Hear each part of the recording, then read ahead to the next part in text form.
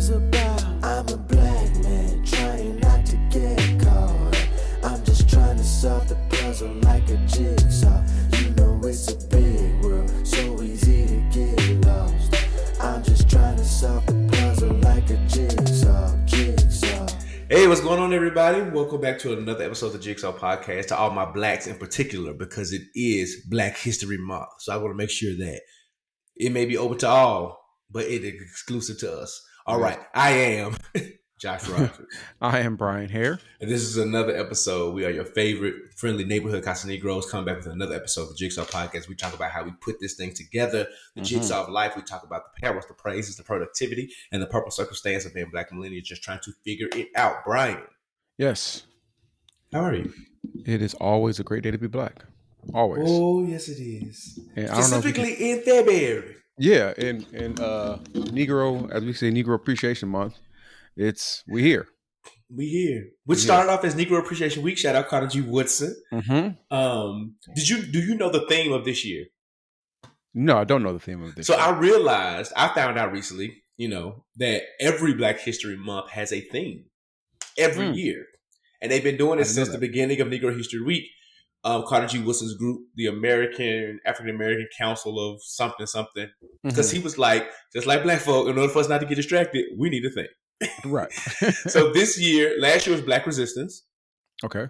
And this year is African American and the arts. So, we've impacted the arts in so many different ways. And the only reason why I know this so much is because I am a part of my company's Black Employee Resource Group. Mm-hmm. And we was getting some Black History Month. Mm-hmm. We getting our Black History Month stuff together. And they was like, what's the thing for this year? I was like, I don't know. We're going to think of one? I was like, no, there's a national thing. I said, oh, there is. So I typed in the Googles. And yes, African Americans and the arts. So we celebrate the arts pretty often here on the Jigsaw Podcast. We do. Specifically in music. We do love in art. music. Mm-hmm. We do. We love art. Can I do something real quick since this is the arts? Okay. Instagram is good for the share your version of picture you in the 80s, picture you with the fro, blah, blah, blah, blah. Mm-hmm. So I saw one recently that said, share your, I'm going to give you the option so it won't be too hard for you. Okay. But it was saying share your top 4 Black rom-coms. Oh, okay. So I'm gonna give you the options. Unless you got 4, you just can spit off. But I'll read you the options. Okay. So they are Deliver Us from Eva, Best Man, Love and Basketball, Love Jones, The Brothers, Strictly Business, Just Right, Brown Sugar, Love Don't Cost. If you pick Love Don't Cost a thing, Brown, you're gonna have issues. Never. Boomerang, Jason's Lyric, Last Holiday, Breaking All the Rules, Fat Girls, Poetic Justice. Poetic Justice was not comedy. Neither was Waiting to Exhale, but it's on here. The Wood, Something New, Two Can Play That Game, How Still Got a Groove Back, and A Thin Line Between Love and Hate. Okay, so I think you said Boomerang is definitely in there. Yes. It's Boomerang, my nigga, it's Boomerang. Love and Basketball might be in there, I think. Ooh. In my top. I like that toxic love. Go ahead. I used to love Sanaa Lathan. Brown Sugar. Mm-hmm. Okay. And you said something else that I think spoke to me. Best Man, The Wood, The Brothers, Hitch. Okay. Hitch is a good one. Even though I don't believe Hitch is a black movie. It just has a black leading actor. And that's it. Will Smith is the only black person in that movie. And the whole movie. Other than his girl's assistant. Even Glorious Boss or whatever he is. Yeah, that's it. There's no other black movie in that movie. It's not a black movie to me. No disrespect to Will Smith, but that's not a black movie to me. Yeah. I would say similar. The one movie that I'm surprised is not on here is Coming to America. I feel like at its core, it was a movie all about finding love. It is. It's literally the movie is him going to America to find love. Love. Yeah. And it's a love story throughout I don't understand. It should have been on there. That's more of a love story than Boomerang to me. It is. Boomerang is a toxic love story, but it's a love story still too. Yeah, it is. So I'm a throw it on there. And so, which would you replace for Coming to America? Would it be Hitch? Would you take Hitch off? Hitch is like one of my favorite movies, though. Like it is. I would probably take Love and Basketball off. I would probably take Love and Basketball. Boomerang, Coming to America, Hitch. It's either between Brown Sugar, Love and Basketball. Is it basketball or hip hop? It's really two Sanaa Lathan movies where she's taking somebody's man, taking somebody's husband. Let's see. I'm gonna go with Love and Basketball only because in real life Omar Epps has a black wife and Taye Diggs loves the white girls. So we're gonna go with the basketball. Love and Basketball. Okay. So I would go Boomerang, of course. Mm-hmm. If we throw in Coming to America on there, I'm definitely gonna go with that. The Wood. The Wood was a really good movie. I really enjoyed that story. I enjoyed another Salih movie. It is.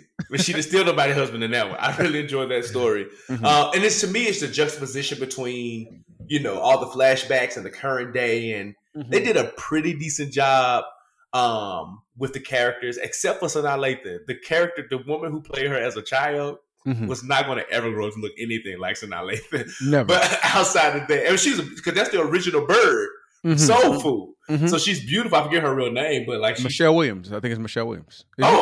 I think it's Michelle Williams. Not Destiny's Child. Not that one. Not Tenitria. Let me Google. Hold on. I'll Google while you talk. But yeah, so I just love The Wood. I love that story. I feel like while it was based in California for many black adolescent boys, we could resonate with a lot of that story. So anyway, I thought especially if you ended up having friends, maybe not from middle school, high school, but if you've had friends for any long amount of time, you share stories from young friendship to older friendship. And that's just a really good one. So Boomerang, Coming to America, The Wood.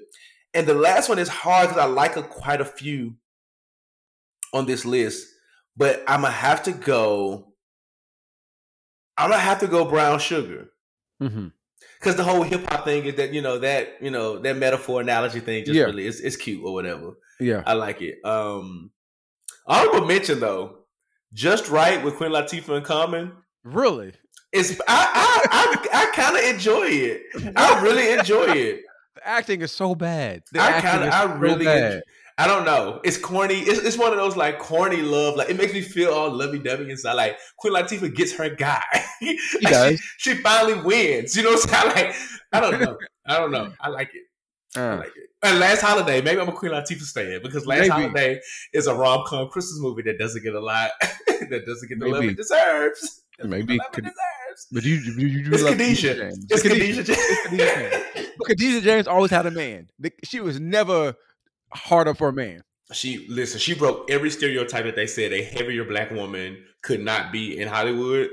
She had what society would have considered very attractive, successful men. Yeah, she kept a man, and when she didn't have one, it was because she was in this thing where she couldn't get over a scooter. Yeah. It was because she didn't have the options. So she always had the options. She always had the options. Shout out to the correction, it's Melinda Williams. Not Michelle. Melinda Williams. I must say, okay, I didn't. Sorry, Michelle. Sorry, Michelle. That's what I'm saying. It's not Tenitria. I know my girl.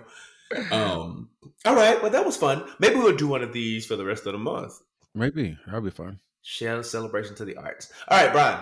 Yes. Keeping in line with the arts. Yes. Song of the week. Song of the week is not on brand. It's not on Black Christian Month. It's because I was listening to it this week and I really want to bring back light to an album. That was really good. Okay. Let me go to it.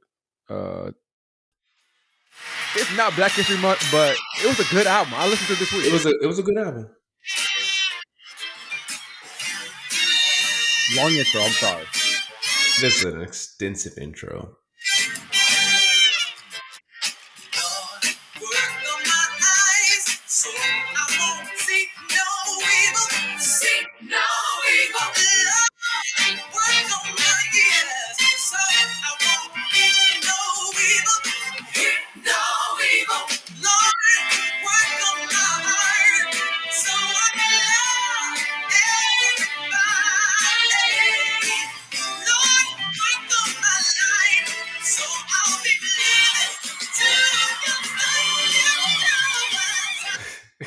That was Tone.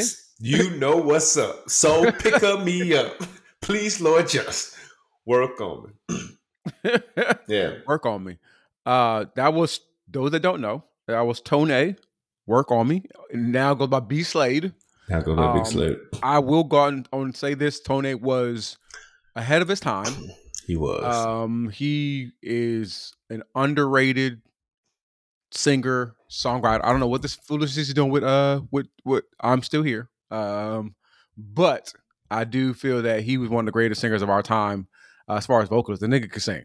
And Out of the Box was a really strong album. So, you know my thoughts, my secret thoughts. Please, Lord, just welcome. Since we're on that album, do you still have it pulled up? I do have it pulled up still. Okay, could you go to the Taxi Overture? I can. Okay, because that when you say ahead of his time, yeah. I can always listen to this album. Another long intro, but this musically sound. This is sonically, vocally, like it's just a great album. It's given 150,000. Now, if this was the flute album, I listened to it because I heard that flute and I didn't want to listen to that.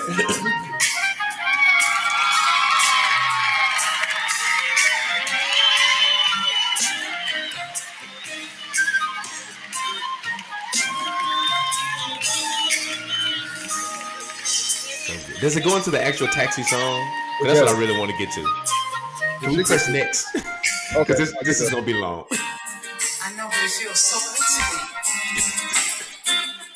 really digging you, you know. See, this is when the Saints used to testify about their struggles. Can't you see it? This whole album was laced with I'm sitting y'all.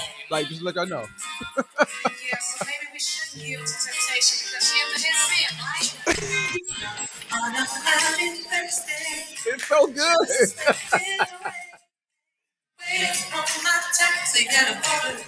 Y'all feel it? Remember this? Come on, sing it. Come on. If we were so lucky, we could be happy. But now I'm waiting on my taxi. Cut it off, Brian, because I get started. Okay. So if we weren't so naughty, we would be happy. But now I'm waiting on my taxi at 2:45. And let me make y'all feel old. My God. That came out in 2004, y'all. That is a 20-year-old album. And that was a Taxi sample from the show Taxi, which is even older. Like, he samples Family Feud theme song on there too. Yeah, he does. He kills the thing. Like from start to finish, it's an amazing body of work. It is. Bravo to you, Tone. Bravo. It was a 2-disc album as well. I had the 2 discs. I had the 2 discs. We played it. We played it in my mom's green Altima a lot. Okay. We did. Okay. Yeah. That was good. That was a good going down memory lane. All right. So with that being said, understood and accepted. Brian, yes. Ready to go to the Blessed Report, talk about some Black excellence? Let's do it. Let's get into it.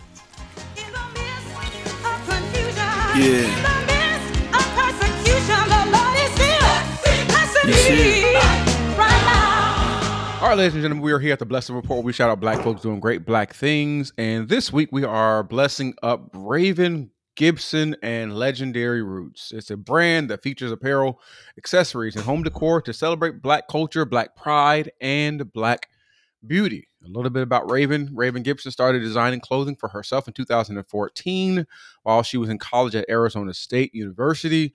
And she started taking pictures of the clothing that she was wearing and posted it on social media. And soon after that, she started getting requests to buy the clothes that she was creating. And at this point, the rest is history.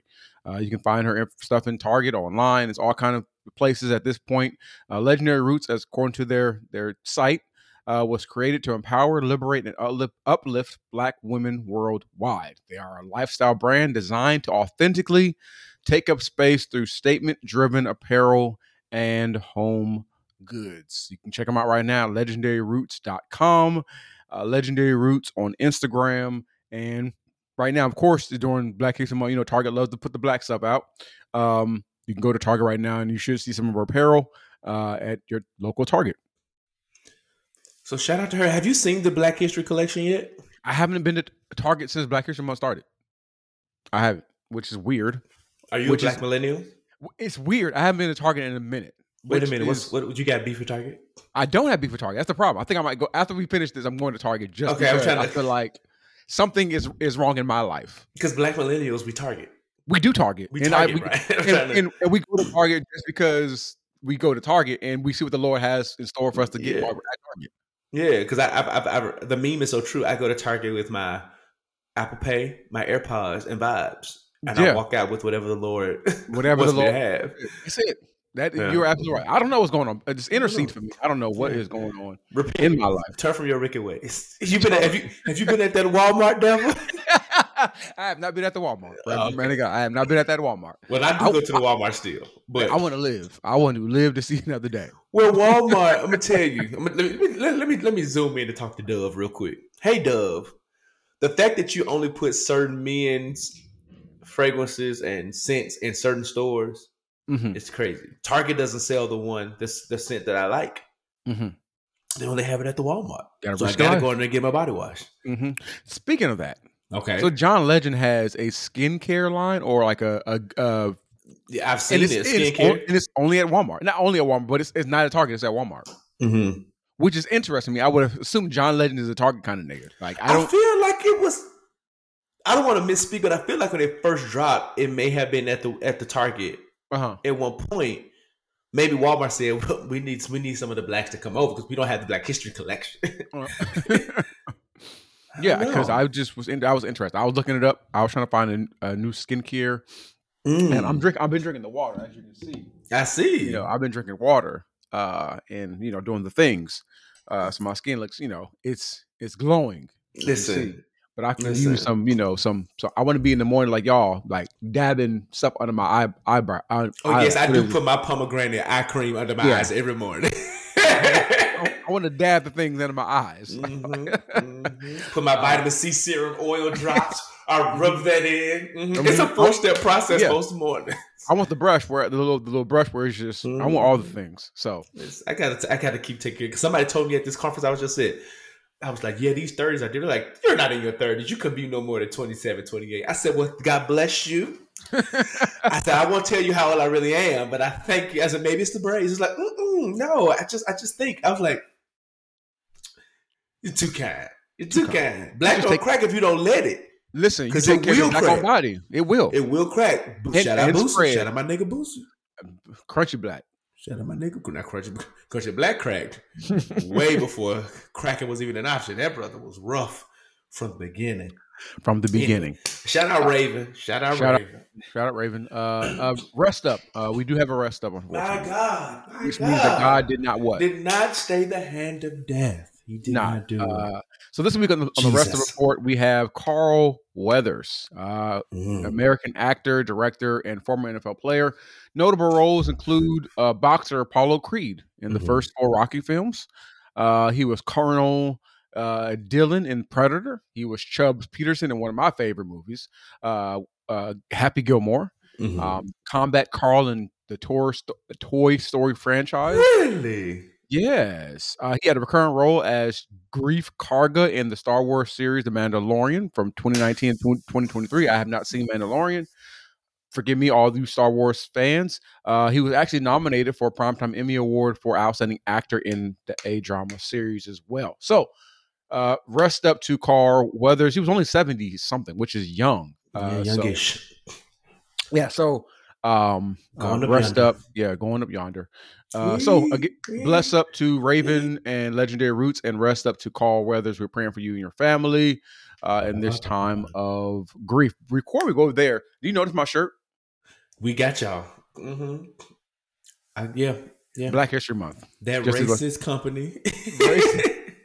And I watched Insecure. I told you I watched Insecure again for like the 3rd time, like all the way through. Like in like 3 or 4 days. I was just like, it's 30-minute episodes. Nigga, you can go through. Boom, boom, boom, boom. It stands up. It stands the test of time. It is one of the top 3 of my favorite shows. Like in my top 3, Insecure is there strong. It's not even a debate where it is in my heart. I'm gonna ask you this: doesn't it hit different when you can watch it back to back? Like you don't have time to sit and settle, which is why I give more grace to Molly after watching it. Yes, Issa was a bad friend sometimes, and we don't call it out.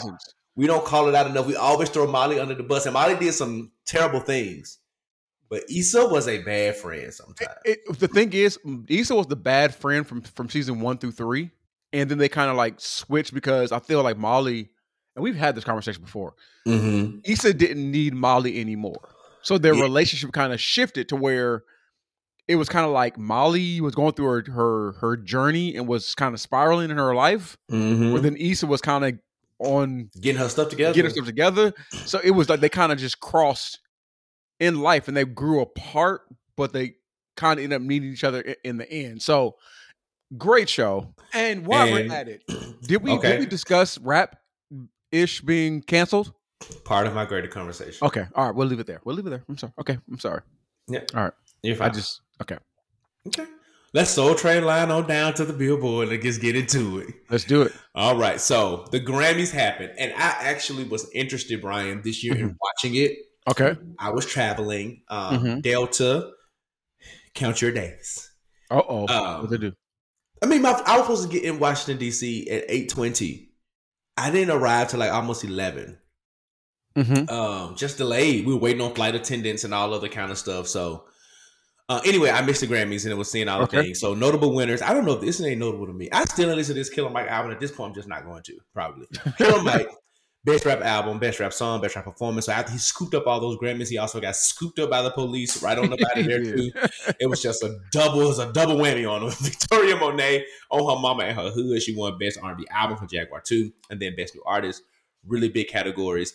Lil Durk. Oh, and she won best contemporary, something for like engineering producer too. Victoria got 3.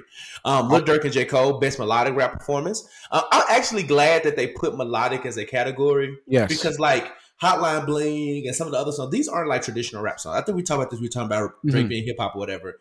Like I wouldn't take it out of rap, but it's not like rap. You know what I'm saying? It's not. Yeah. And I feel sorry for Nelly because I feel like in the early 2000s, this nigga would have just ran through. And Ja Rule. Them niggas would have ran. Nelly and Ja Rule would have stacked melodic.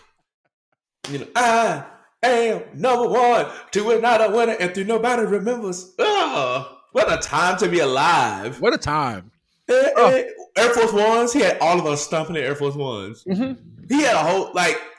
We went from my Adidas to Air Force. Hot in here. It's like it feels like a Black History Month moment you're giving us right now. I am.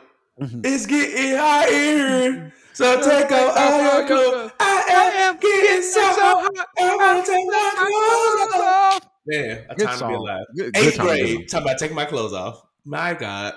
Where were the parents? Robin, where were you? Coco Jones. Best R&B performance. Did she get that from Put Your Hands on My Body? Was it for that? Yeah. Okay. I thought so. She had a deep sultry kind of thing. She's in the school of Anita Baker. She is. Anita Baker, you know, Sade, Tony Braxton, Jackie. Jackie. There you go. Tony Braxton. I love it to Tony Braxton. I don't think I included it. The Maddie's Girls got a Grammy thingy. Maddie's Girls got their Lifetime Achievement Award. No Denise. And she lives in California and still didn't come. So is Jill Patterson rolling in his grave? Probably. He ain't like want them on that Grammys. But your current presiding bishop was right there on the red carpet with him. You know that nigga love the world. Was right there on the red carpet with him. In the red carpet with him. And I heard J. Drew got a Grammy nominated. For what? I don't know. But he had a nomination. Lecrae won. Okay. 2. And Kirk got best gospel performance. Kirk always get a Grammy. If he's in the categories, at some point he's gonna win a Grammy. Speaking of Grammys, I didn't watch it. The Grammys are doing a poor job uploading clips. I want to see Kirk's performance. I heard he did really well. I enjoy Kirk. And I've seen clips of Fantasia and her Tina Turner tribute, and I heard people talking about it. I watched her rehearsal video somebody posted, but I want to see the actual the full performance. And from what I saw, she murdered that thing. She murdered that performance. Oh, Fantasia. It's her year. It's SZA best R&B song. Now Jay-Z got up there and got the was it the Ice Cube or the Dr. Dre Legendary Award? I one of them dudes from the NWA. And Dr. Dre, Jay-Z said, I tell the truth when I get nervous. And that nigga. And it spiraled right on out of there. He said some of you gonna feel like you got snubbed, cheated. Some of you will get cheated. Some of you don't even belong in the categories. And he was like, I don't want to embarrass this young lady, but how you win the most Grammys ever not get album of the year? And Taylor Swift got 4. And Taylor Swift got 4. He was like, he said, even to your own metrics, that don't add up. And I feel so bad for Blue Ivy. Blue Ivy just stood up there supporting her dad, and she didn't know what to do. She was like, just standing there. I didn't know what was. I didn't know we was gonna do all this, Dad. I didn't know we was gonna do all this. I was gonna have this for the greater conversation. Do you want to talk about it now? Because this was gonna be my part 2. What? I'm open either way. No, the not Jay-Z particularly, because I appreciated what Jay-Z did actually. The overall conversation about, let's say for the greater conversation, we got a guest coming, and I don't want to get stuck, but I do want to talk through the overall conversation around this Taylor Swift 4, Beyonce 0, and some of the conversation I'm hearing about. Oh, it's because Taylor has a great pen. I don't believe Taylor's pen game is that great. I believe Taylor understands the pop music formula. That does not mean that your pen game is great. There have been songs that have made it to the top of the charts that were not great songs. They just knew how to play into. We've talked about that with Drake, and here I am getting stuck. Right? Eddie Murphy's Party all the time. It was a big song. It was a terrible song, right? But he knew how to. Him and his writers knew what to do to get that song where it needed to be. Yeah. So I'll just, if you want to add something, sure, but I'll save the rest of it. Yeah, we can. It's Black History Month. Let's be honest. Taylor Swift is a white woman. The Academy is predominantly white folks who are voting. You know what I'm saying? Like, so let's just be honest. What it is. Like, if you have a person, if you have Beyonce and Adele, they're gonna choose Adele. If you have Beyonce and Taylor Swift, they're gonna choose Taylor Swift. Like, it's to me, I guess we can say it for great conversation, but to me, it's the math. The math isn't mathing, but the math makes sense, if that makes sense. Yeah. You know what I mean? Like, no, it does. Taylor's biggest talent is being a white woman. So, which is why I'm only watching the Super Bowl during the halftime show. I ain't gonna be able to. I have a son who loves the fried chicken man, so I'll be watching the halftime, the Super Bowl. So, okay, staying alive with me. This one actually gets me really excited. Oh Lord. There are so many churches in Atlanta. So many. Brian and I talk about how often, I don't know why I'm so excited about this. Brian talk about how often it's hard finding a good church. Well, that may become a little bit slimmer because there's a new church entering the scene, founded by none other than R&B diva Atlanta herself, Kiki Wyatt, my first love, with A Bunt. The R&B singer announced on social media she intends to open up a church. The church will be focused on worship, word, and acceptance of all people. It kind of sounds like the Bible. She says she's had a dream for years to open a church for folks who are done with the drama and judgment of religious people. That's where you start to lose. But regarding her musical career, she says she isn't singing gospel now and will remain an R&B singer. Said that she can still sing R&B without compromising her love for Christ. The inaugural church service will be February 18th. Ryan, the name of this church is called Sound Church. Your thoughts about going? Are you going to go listen to the sound? Just not a chance. Atlanta, just to let y'all know, is a terrible church town. It is terrible. Like, there's so many options, but the options aren't really options. Like, if we're being honest. And here goes another one. Kudos to, because she, I'm gonna say this. Let me go back to not be too critical. Okay. The options just may not be for me. Sure. Right? But they will help someone. Yes. So, and we said it about Mr. Murphy last week. Some churches are on ramps to Christianity, right? Yeah.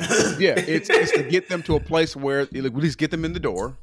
And then, some plant, some water. God gives the increase. We understand that. Your level of maturity with maybe the level of your church you decide to go to, right? Sure, with your taste.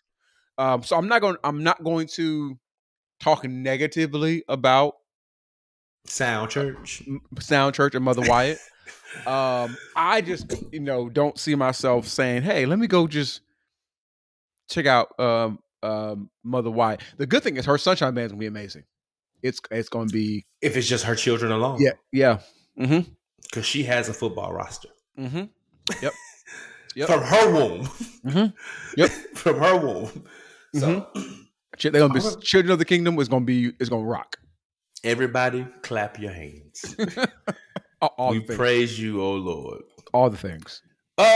Speaking of, I saw a meme about like you knew you grew up in black church if your youth choir was rocking that, and that was one of the songs everybody clap your hands. But then I saw another one they had.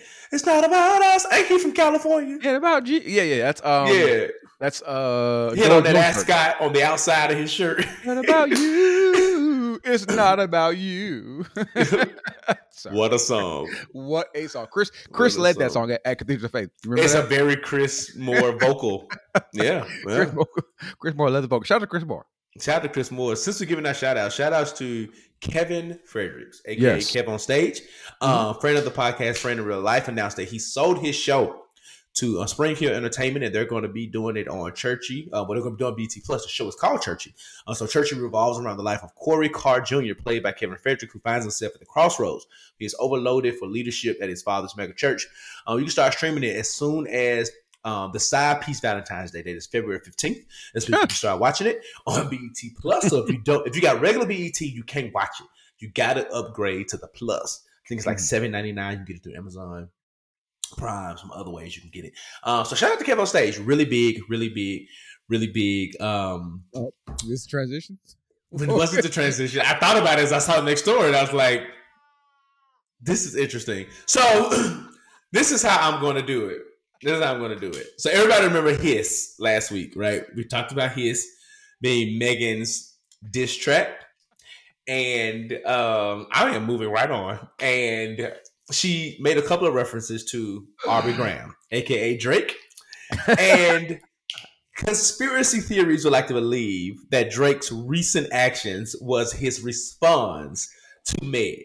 So if you haven't noticed, let me tell you this. I wasn't aware that Drake leaked indecent photos of himself on the internet on his private jets. Somebody asked me, like, oh my God, have you seen everything that's going on with Drake? And I was like, what's going on with Drake? It was like, I feel like the person who asked me got an attitude that I didn't know. It was like, it's all over social media, but okay. I'm like, nigga, you mad? I don't know. Like, one, I wouldn't be going looking for it. Two, I was in a conference. I literally was like in and out of social media, and the few posts I did see was not centered around. And to this day, I haven't really. I saw a few IG clips because, of course, the Hiss algorithm. Some of them talking about Drake, so of course the response and I putting Drake in there. But like, it literally was last night. I was going through TikTok, and a few creators were like having their commentary around it. So I still haven't like seen it, like all the chat or whatever. But I agree with the conspiracy theories that Drake leaked it himself because it seems very Drake-ish to do something like that. Corny. And then it also, like, you're on your private jet, from what I understand, recording into a mirror. Unless the person who you sent it to leaked it, how else is it getting out, Drake? Right. Like, right. And no one is that. In a day of NDAs, like, no one is that careless these days. No one is that careless. You recorded yourself on your private plane, and it still got leaked. That's you. That's you. So he wanted the world to see. The world saw. There it is. World star. Somebody said, real quick commentary. Somebody was like, how corny is Drake? Or what kind of man is Drake that he is this big lover boy, does all the things, rolls the red carpet, but can't keep a woman? That was the. So it's either he don't want one. Yeah, I think part of it is he really don't. I don't think Drake wants monogamy. Yeah, I don't think he wants one either. Yeah, I don't think he wants one. I feel like because Drake, I mean, for all intents and here's the side note. I only know these details from what's been explained to me and watching TikTok. I still have not seen the Drake video picture situation. So let me just put that out there. I know the details because of research. A nigga researches. But I still haven't seen it. I don't necessarily want to see it. I'm going to let y'all have that. I'm going to let y'all do y'all thing. But going back to Drake, I think he, one, doesn't want monogamy. And for all intents and purposes, me and Brian said this, I'm very secure in myself. Drake is a handsome guy Mm-hmm. He's one of the biggest superstars of all times. Yeah. I think if you pull out some of his antics, he probably is a pretty cool and chill guy. I feel like Drake will be a good time to be around. I feel like you'll have some jokes. You can share some conversation. I feel like he'll try to be fake deep, which will be funny. Yeah. So I feel like Drake will be a good time. I feel like Drake, because of all of that, I think he plays into. He is exactly what the girl. What's the girl? Speaking of Insecure, what's the girl's name? There was the rebound girl after Lawrence broke up with Issa. Worked at the bank. Was it Tasha? Yeah, I think it's Tasha.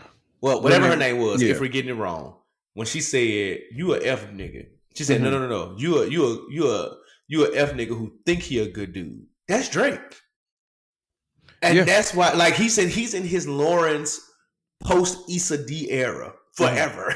Yeah. Right? Yeah. Like, I don't think he wants relationship. I think he probably had it at some point.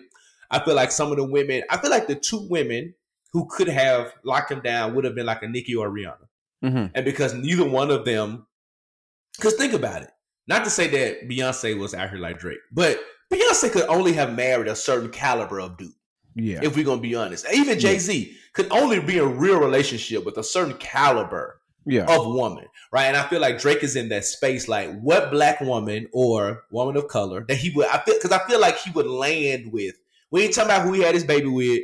We ain't talking about who he smashed. We talking about who he would settle in life with. And I not say settle as in settle, but like settle down with. Mm-hmm. Like, I feel like that would be a woman of color, a black woman. And I feel like because of his out loud crushes on Rihanna and Nicki, and because of their star power, who they are, I feel like those are the only two who could like lock in the lover boy side of Drake. Yeah. Everything else is him going to be riding to his 40s, floating into this, for the dog's life. Yeah. And if that's his choice, his choice. Like, Drake has all the money a person could need or ever need, right? He has access to almost anything he could ever want. He's going to be able to have access to all these different women, right? Good, bad, and different. So, yeah, I don't think Drake wants it. Like, that to me, that's not a valid critique of Drake. I don't think he wants relationship. Yeah. And I think, why would this sounds really bad. Like, why would you if you don't have to? You know what I mean? Like, if you're comfortable in that space of just enjoying life, like, might as well enjoy life. Yeah, I mean, because relationships are work, and if you're at a space like Drake where you don't want to put in that work and you feel like you don't have to, then I respect it if you don't, because now you're preserving hearts and respecting spaces. So anyway, last but not least, Shannon Sharp. Uncle Big Tongue. He be tripping over them words. He be tripping over them words. I love Shannon Sharp's trajectory. He's doing so many great things. I am grateful for what we've seen. It is aspirational. From the thing with Skip, in a racist environment. I believe it was a racist environment. To now having his own thing and just going out there and whatever. But Shannon be tripping over them words. We got to get him a speech coach, y'all. We got to, not to even change his accent, just some enunciation practice. That's all I ask. Anyway, we thought he broke the internet with Cat Williams. But Monique came on that show and said, baby, hold my beer. And she started giving out names. Not only names, she gave out receipts.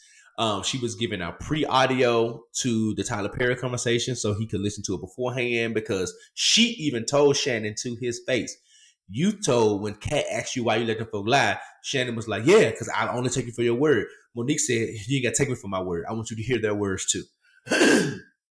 So I haven't finished the whole video yet. I've watched about 75% of it. But it was great.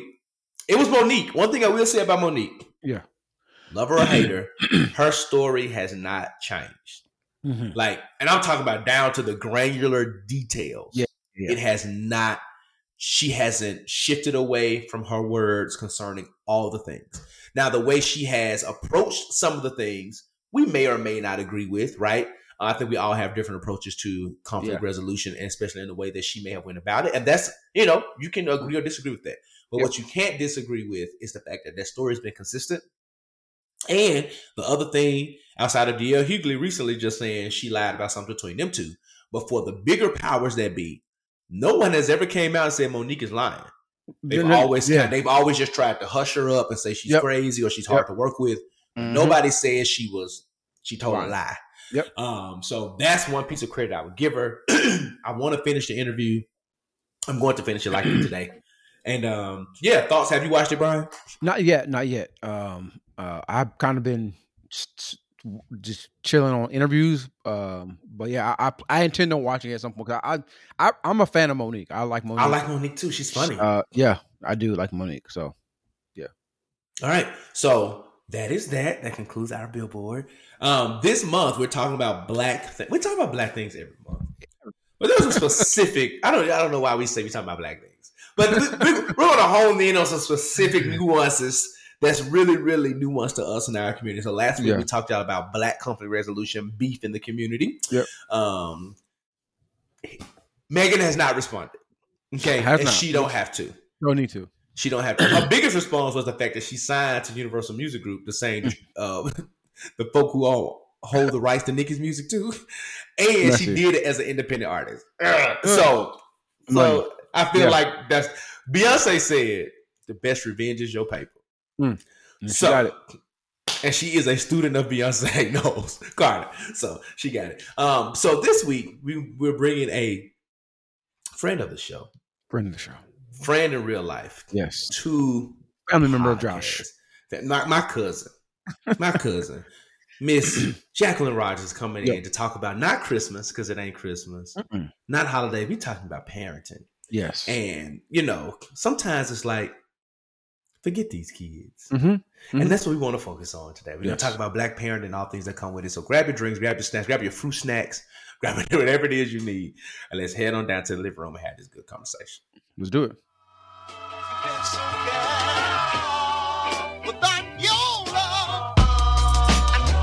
It's about to make a change. Do it with some soul in a little. All right, puzzle pieces. We are super excited, as always, to have a friend of the podcast, friend in real life, just reoccurring, Josh's cousin. It's kind of like, I think she might be the friend that's been here, other than maybe Chancey. She's been here the most. Top 5, and she ain't number 5. Yeah. So we do have a friend of the podcast, friend in real life. We already told y'all who's going to be here. But Jackie, it's Black History Month. Jacquelyn Rodgers. Jacquelyn Rodgers is here, and we are glad to have you in the living room. How are you doing? I'm great. I'm so happy to be back. I love coming hang out with you guys. It's always fun. Yeah. Glad to have you here, and appreciate it so much. We've said it before that we don't know any white Jacquelyns, and I think I appreciate that. Yeah, what would a white Jacquelyn even look like? I don't know. I still haven't met one. Never met a white Jacquelyn, so we're glad about that.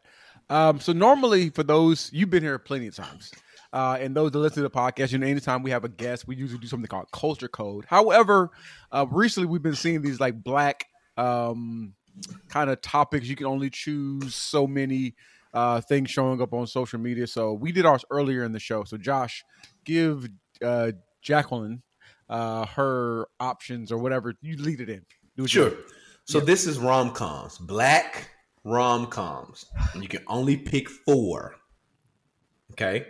Your options include Coming to America, Love and Basketball, The Best Man, Deliver Us from Eva, Brown Sugar, Love Jones, Just Right, The Brothers, Jason's Lyric, Boomerang, Woo. I forgot that one we did it, Brian. Hitch, Last Holiday, Breaking All the Rules, Fat Girls, Poetic Justice, The Wood, Waiting to Exhale, A Thin Line Between Love and Hate. Some of these are not rom-coms. How Stella Got Her Groove Back, Two Can Play Their Game, or Something New.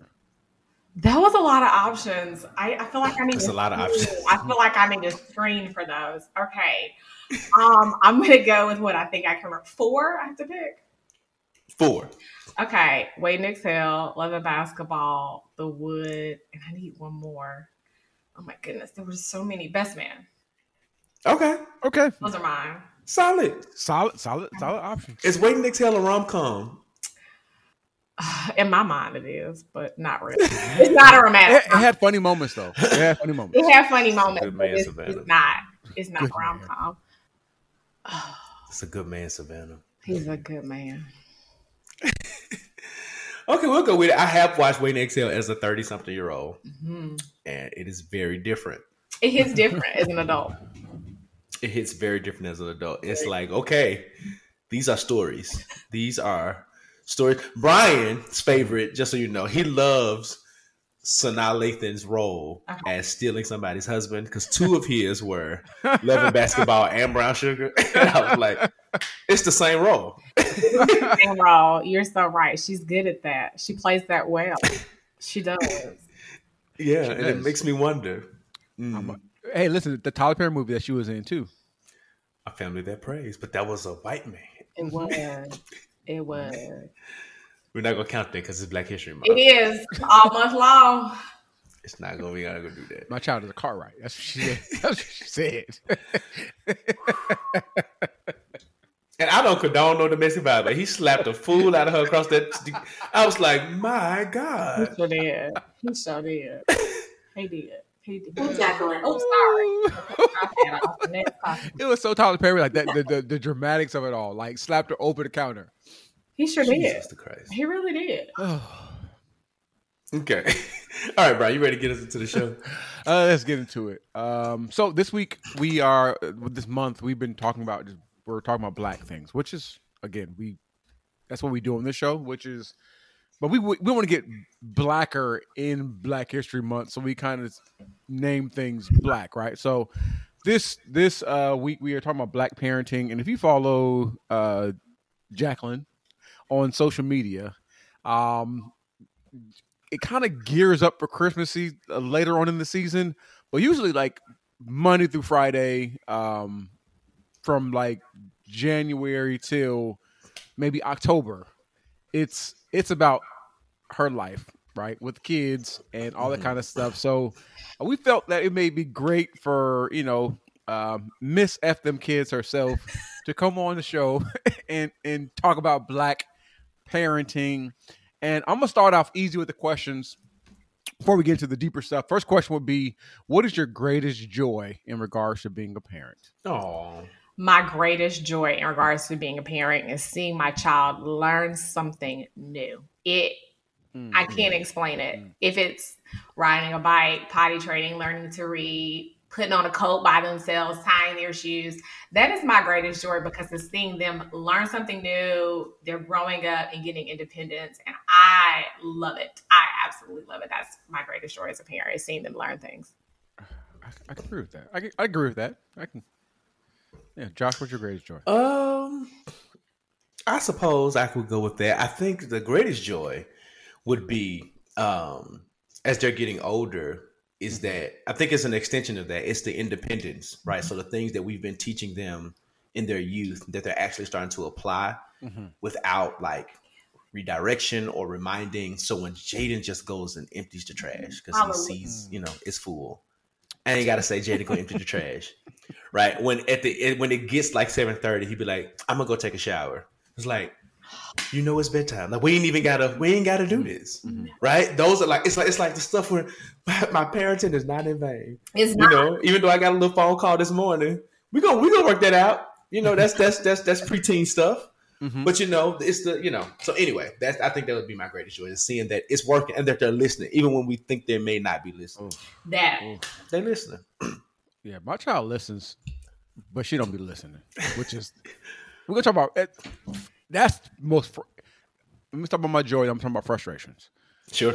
The joy, I think, is just seeing her grow up, seeing her mature, and also sometimes seeing the best parts of me in her. Right, like the kind-hearted, and seeing her being loving and caring and stuff like that. But then I'm talking about frustrations is she don't listen to nobody.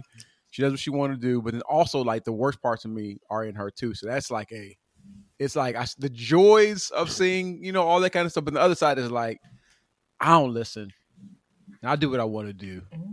But it's like, girl, like you're supposed to listen to me though. You know what I'm saying? So the biggest joy is the joy, but then the same thing frustrates me. So what would you consider y'all biggest or most frustrating thing that y'all deal with as far as parents? For me, the most frustrating thing is the things we do every day that they still are like, what do we need to do? Like, get up, brush your teeth, get dressed, lunchbox, water bottle, backpack out the door. Like, we do this every day. Like, this is our daily routine. Why is that difficult? That, and when they take something I have taught them and turn it on, mm-hmm. that when they tell me to take a deep breath and calm down, and I have to take a deep breath and calm down. When they calm down, they turn it back on you, and you're like, I said that, didn't I? And you're watching me now, and I have to use the tools I've given you on myself, and you're waiting for me to do it. That part I don't like. Yeah, that's Brooklyn all day. Oh yeah. So I think it's a combination of the two. So it is seeing the personality traits of me in them, mm-hmm. and it's like, how do I parent that? Because I'm not going to stop being that. So how do I now parent that? And, you know, especially, and here's the combination. So to Brian, it's the quote unquote, I don't want to necessarily say negative things. It's just like, you ain't grown yet. No. So, but then like to Jacquelyn's point there, but you flip it on me because you'd be like, but Daddy, you said such and such. I'd be like, now I did say that, but I pay the mortgage. So I can do that. So, because like it'll be something like, I'll tell them, you know, if you had your own money, you can buy you some candy. We go to the store. Can I get some candy? Like, no, but I brought my own money. You still can have no candy. Well, you said if I had my own money, I could buy some candy. You ain't getting no candy. Go. You got 5 cabinets now. That's why you don't need no guests. So now I got to turn into that parent and stop putting your business in Target streets because you want to call me out, right? So that's the frustrating part. It's like they know how to use. See, my children have been through. We're kind of progressive in the way that all of us have seen therapists at some point. So they'll start using their skills from their qualified counselor on me, and I'd be like, no. I know my coping mechanisms. You use yours.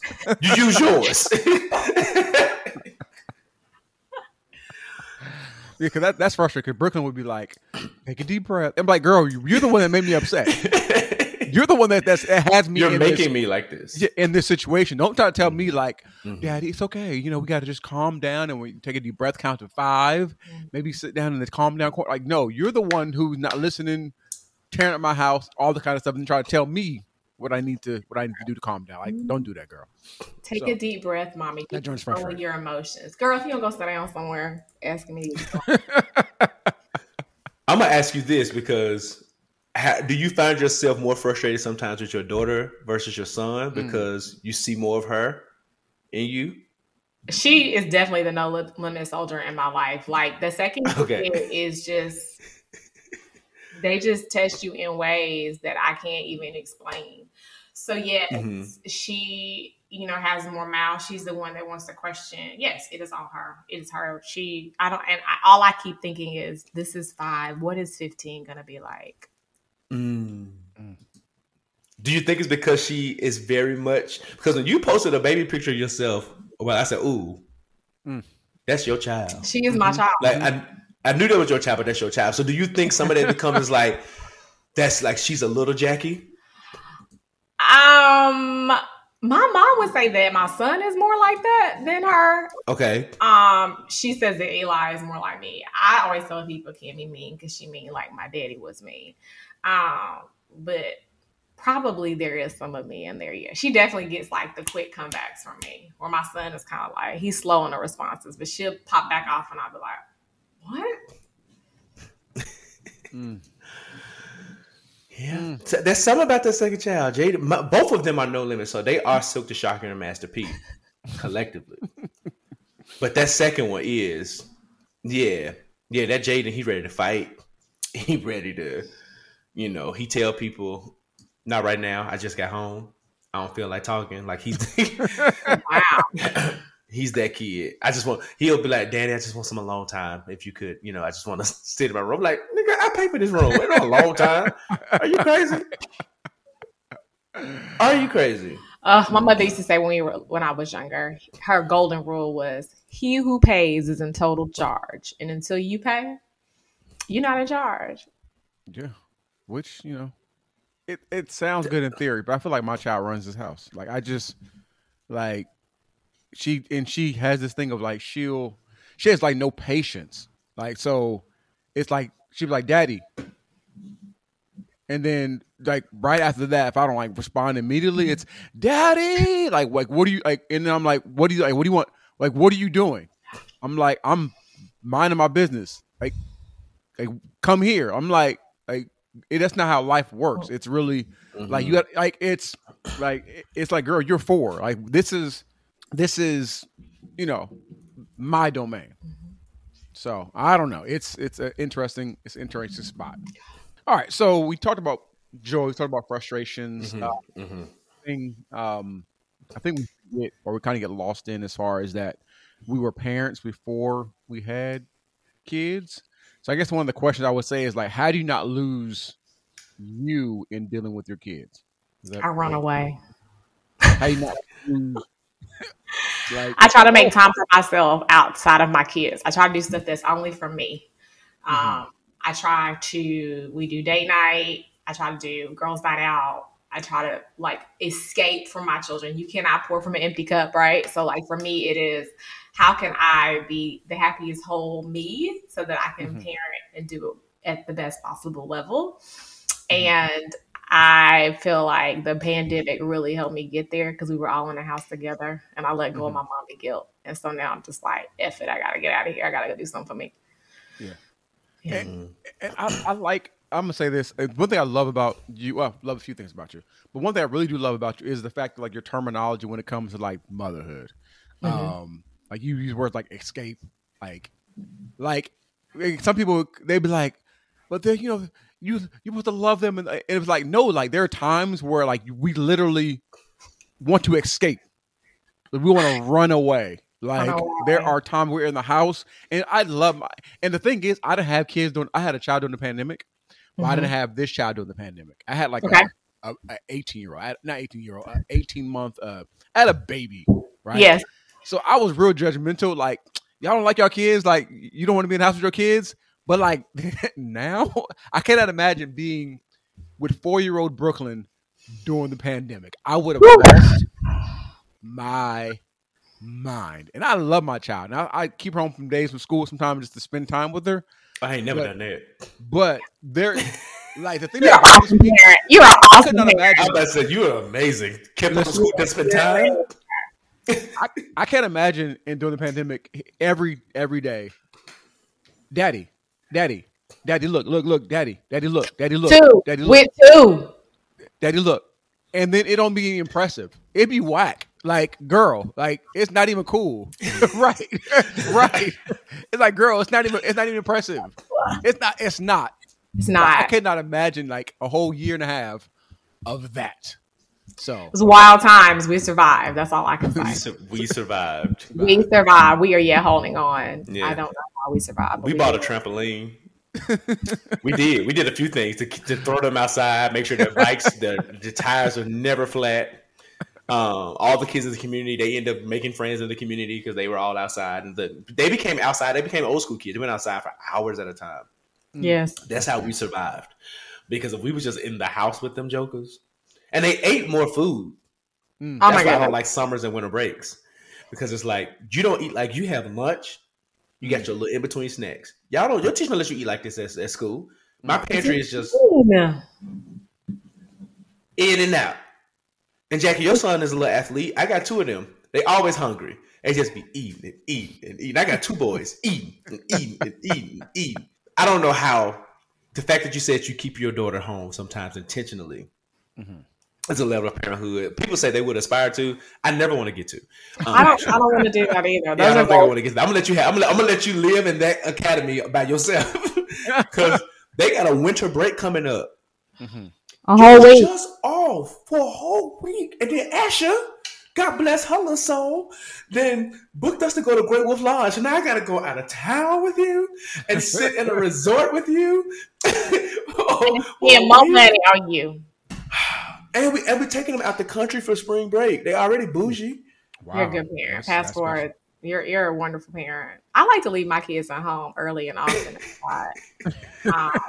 They have been out of the country once this past August. And the whole time I was like, I could have so much more fun and have spent a lot more money on myself. But I had to buy y'all flights too. And you're here. And I hope you enjoy it because this is a lot. These kids they live a life. They live a life they live we a never different life. imagined. They really live a different life. Yeah. So spring break for me as a child, my mama would drop me off at my grandma's house Sunday night. And I would be there until Friday evening when she got off work and picked me up to restart our regular life. The grocery store, the Dollar Tree, and church. Yeah. I don't even remember spring break. We didn't go nowhere. I think we had my grandma. Like we just stayed like we played in the neighborhood, but like and it was no drop off. My mama dropped us off for the week. Like we stayed there. Mama was like, I'm not taking off work. You're not old enough to stay at home yet. So grandma's house, you go. Yeah. Same thing. Yeah. I spent a lot of time at my grandma's house. My parents were like, "Peace out. We going out of town. You going to your grandma's house." Right. Like, but the kids going out of the country. I wasn't even on a plane when I was like a kid. Like I had no passport. Like Brooklyn has a passport. Be on planes all the time. Like I don't even know that life as a kid. I don't understand. They are so spoiled. My son told my mother-in-law, "Gigi, you didn't get an upgrade. You got to sit in the back. There are no gummy bears and Sprite in the back." Oh my God. Like we're boarding. He's like, "Are we in first class? What seat are we in?" "Sir, you are in seat." Then he's like, "We're in row 2B. Oh, we're in second class. You don't even know what you're talking about." Oh, that makes me proud. I love that. I love good black bougie kids. I love black. They're very Jack and Jill kids without the Jack and Jill. Hello. Yeah, I love it. That makes me proud. Like, 'cause I aspire to have my child is bougie. I don't care, and it does not make me. I don't feel any negative feelings about that. All the things we're breaking generational curses. We are raising them. We're doing things our parents either didn't do, couldn't do, didn't choose to do. Yeah. And I love it. I love that they're used to that. They're normal. They're like, "Can we go to the lounge? I'd like to go to the Amex lounge. I'd like to go get some snacks before the flight." I didn't know nothing about that. I got left at my grandma's. I was in Apex on Evans Road while my daddy and mama were on the plane. Okay. Listen, I was 18 before I went on the plane. And I want my daughter to be able to clutch her pearls and be like, "Ooh, the ghetto." I want her to have that feeling walking in places and be like, "Oh, where are we, Dad?" Like, I want that for her. I want her to go into Walmart and be like, "What in the?" Now, Brian, if you talk about Walmart, because you just talked about how you haven't been in Target all of 2024. I haven't. Wow. It's been, when I say it's been a while, it's probably been like a week or two. No, you're a black millennial. We go to Target often. I don't even want to say how much I go. But you have a business relationship with Target though too. It's not even healthy how much we now I try to just do pickup so I don't have to go in the store. That does save me a little bit of money because the ancestors talk to you at Target. Like, they tell you what to do. Go look at that. Put it in your cart. Oh, you need that. Don't need it, but you need that. Because the Houston White collection, that black designer, he been getting better with his men's clothing. And I just slide on past every time and be like, "Oh, it didn't look like that 3 seasons ago. Let me get that." And don't be need none of that stuff. So. None of it. Yeah. So one question I kind of wanted to, and speaking out breaking generational curses and things of that nature. I grew up in a single parent home. So we all here have 2-parent homes, right? Which is a blessing, right? Mm-hmm. However, within that, like Lauren, she grew up in a different household than I grew up in, had different parenting that I had. Y'all can say the same. So now you're kind of, you procreated, now you have a family and y'all have 2 different parenting styles, I guess. So how do you and your husband or, how do y'all handle, parenting? Is it something that frustrates you, something that y'all don't agree with? How does y'all handle 2 different ideologies on maybe, parenting in your house? That's a great question. I have to say, before I answer the question, I didn't realize people didn't grow up in 2-parent households until I got to college.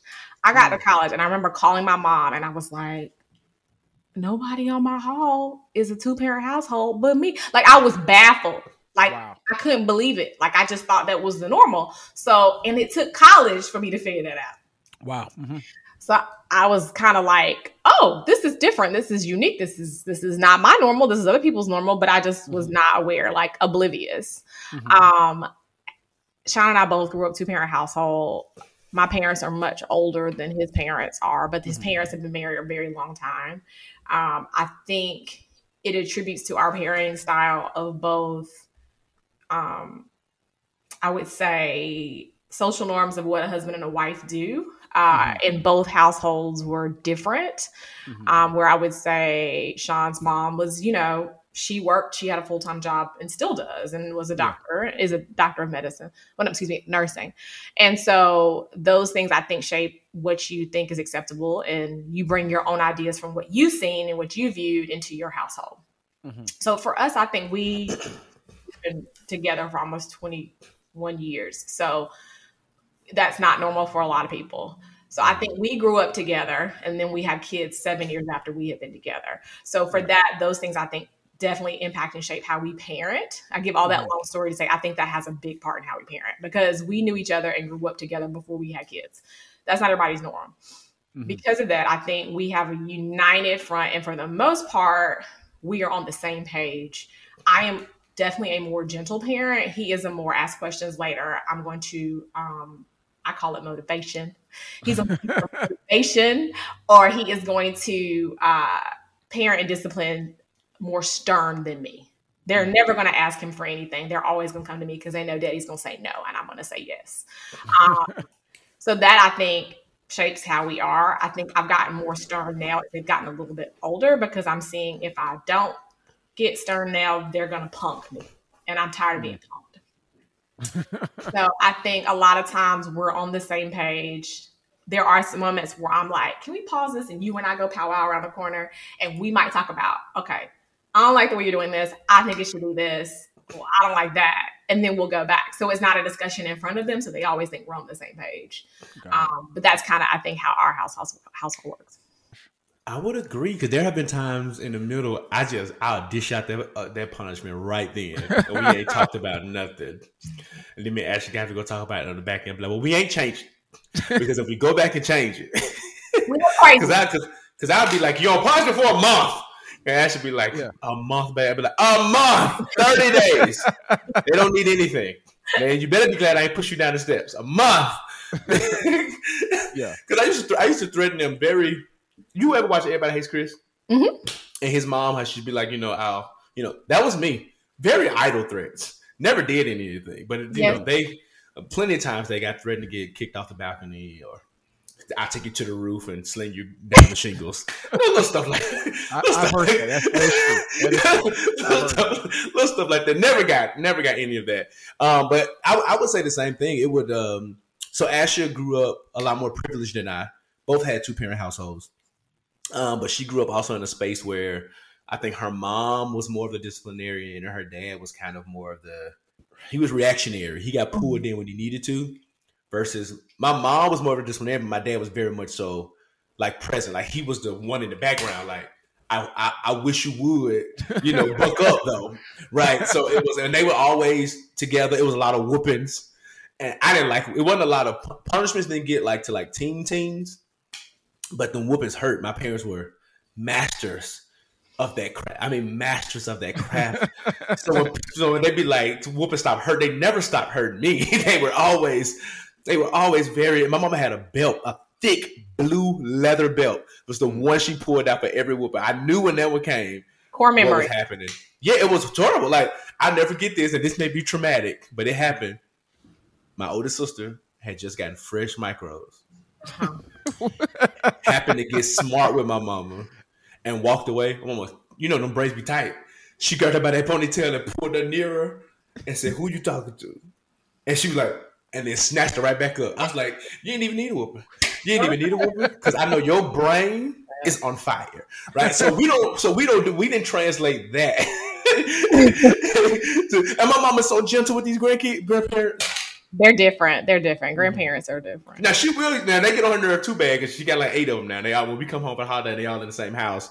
She'd be like, "Wait a minute," but they're so much more gentle with them. But no, like I think so. We've had to have those powwows sometimes. Like for example, I just said Josh got a phone call.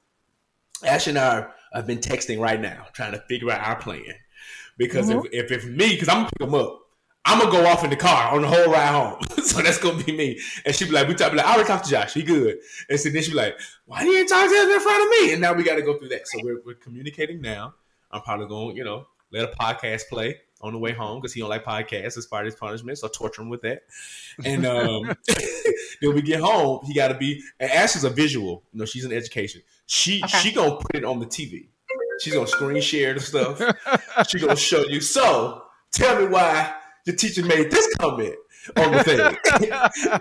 So now I have to sit down and watch the presentation. So I have to be prepared. Like this stuff that we've communicated. But how was that shifted for you, Brian? Specifically, I know you talked about growing up in a single parent home and Lauren hitting. Yeah, it's tough, man. Because I'm the stern one, but I'm also like the Brooklyn does whatever she wants with you, bro. Yeah. I get frustrated and be like stop it. Like I'm loud and more vocal.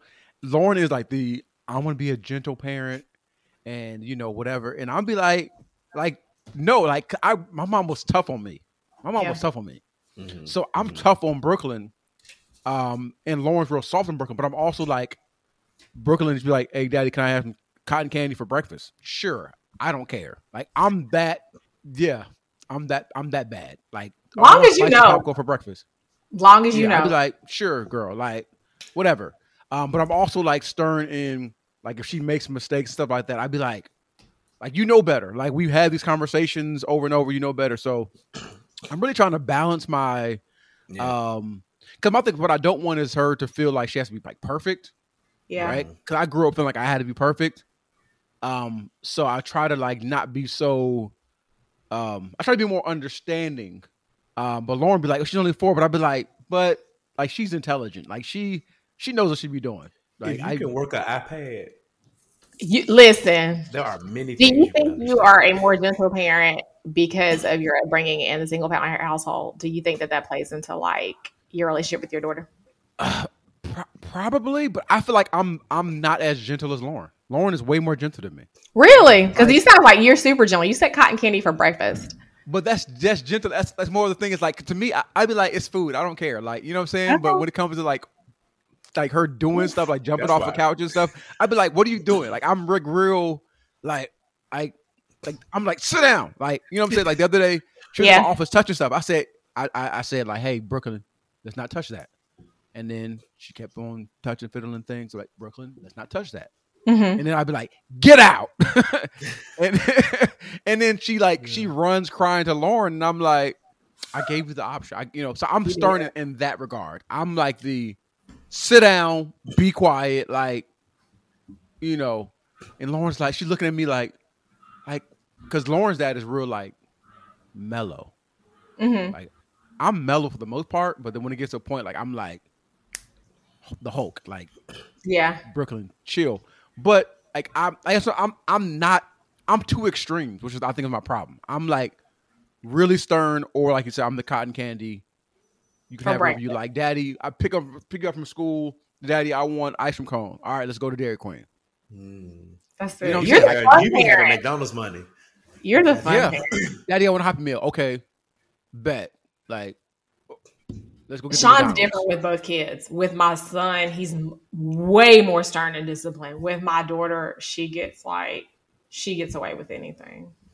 You think that's just a son-daughter thing? Yeah, I do. I think more. I think he thinks about like this is a boy, a man. I need to raise him. I need to set these. I need to instill this. This is what I need to do. And for her, it's like, oh no. He punishes her and does stuff like that, but I think he definitely lets her slide a lot more than he does my son. Mm-hmm. So I want to have a follow-up to that. So, so I did not want a son because I didn't want the responsibility of like having to be intentional with like manhood. Like, you know what I'm saying? Like as far as every day is like a life lesson, like, hey, you know what I'm saying? Like this is what as a man you need to be, right? Mm-hmm. Mm-hmm. I know the girls like see like what a man is supposed to be. I don't feel like the pressure of like, this is how a man is supposed to be, right? and I'm probably off, but with y'all, do y'all have like certain intentionalities? Josh, you have 2 boys.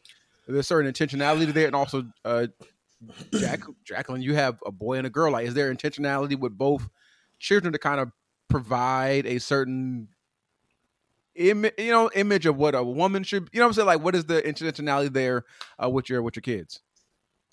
I think I'm very intentional about that, especially with my son, about communicating his emotions, talking through what he's feeling and how he's feeling. Because I'm like, we're not going to raise you to be like just shut down. Yeah. So we do talk about feelings a lot and how we handle and talk through them. I do that a lot because I feel like I'm raising a young Black boy, and I am always advocating for him in school settings and more involved there because of just the challenges for Black boys in education, more so than girls. So I do feel like I do that with him. I also try to talk to him and explain about gender roles and making sure he knows how to do laundry and sweep and dishes and all of those things and cook, because I don't, he's going to be a partner to somebody at some point. Yeah. And I want to be a good partner, and a present partner. For Cammie, I think it's the same thing. I talked to her about, we play with Legos. We talk about things that are not traditional norms for girls, because I don't want her to feel like everything has to be pink and glittery. It doesn't. And I talk to her about, women in sports and women that are own businesses and companies. I'm always trying to show examples of real life people when I'm around them. Like, this is Miss Kaila. She owns this business. This is what she does. So I do feel like I'm constantly trying to pour into them. I guess I would say not like old school, traditional gender biases or relationships, to make sure that they are aware as they grow up. I think I answered your question. Yeah, that's great. Josh, you want to add something to that? No, similar. I think both of my boys are very different. So Josh is more of my artsy, real Gen Alpha kid.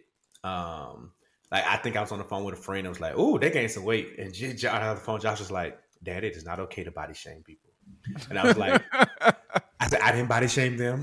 I said, but they are bigger. I said, I'm not mad at them for being bigger. It's just acknowledgement of their bigness. It's like, it's body shaming, Daddy. I was like, okay.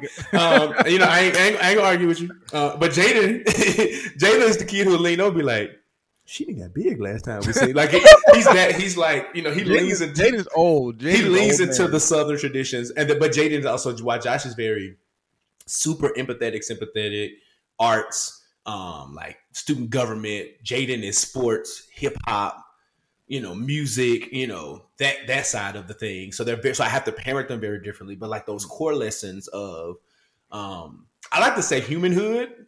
Because maybe it's the DEI in me. So to Jacquelyn's point, so I do 99% of the cooking in my home. So that's what they see. So they'll jump in. Jaden, highly favored. Hallelujah. So Jaden comes in and be like, "Dad, I want to be your sous chef." Right. So it's language that he already has and knows. And Josh has said, "I think I want to." Like, he's exploring the idea what it means to own a restaurant. Because just from seeing me cook, like, I don't, this is just what we got to eat. But like this, it is sparking these ideas in him about, just entrepreneurship, and not just entrepreneurship, but breaking gender roles. And we like they watch their own, like going back to the iPad piece. If you can control the iPad, you know how to push the buttons on their wash and dryer, right? So me and mommy will fill up the laundress, like the soap, so you won't go crazy.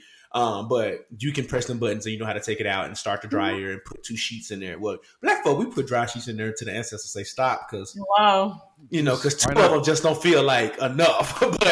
But yeah, so like I think it's different. And then when big things happen, like when George Floyd died, like they were murdered when they were young, but we sat down and talked about that. Like Jaden was mentioned about Emmett Till in class yesterday.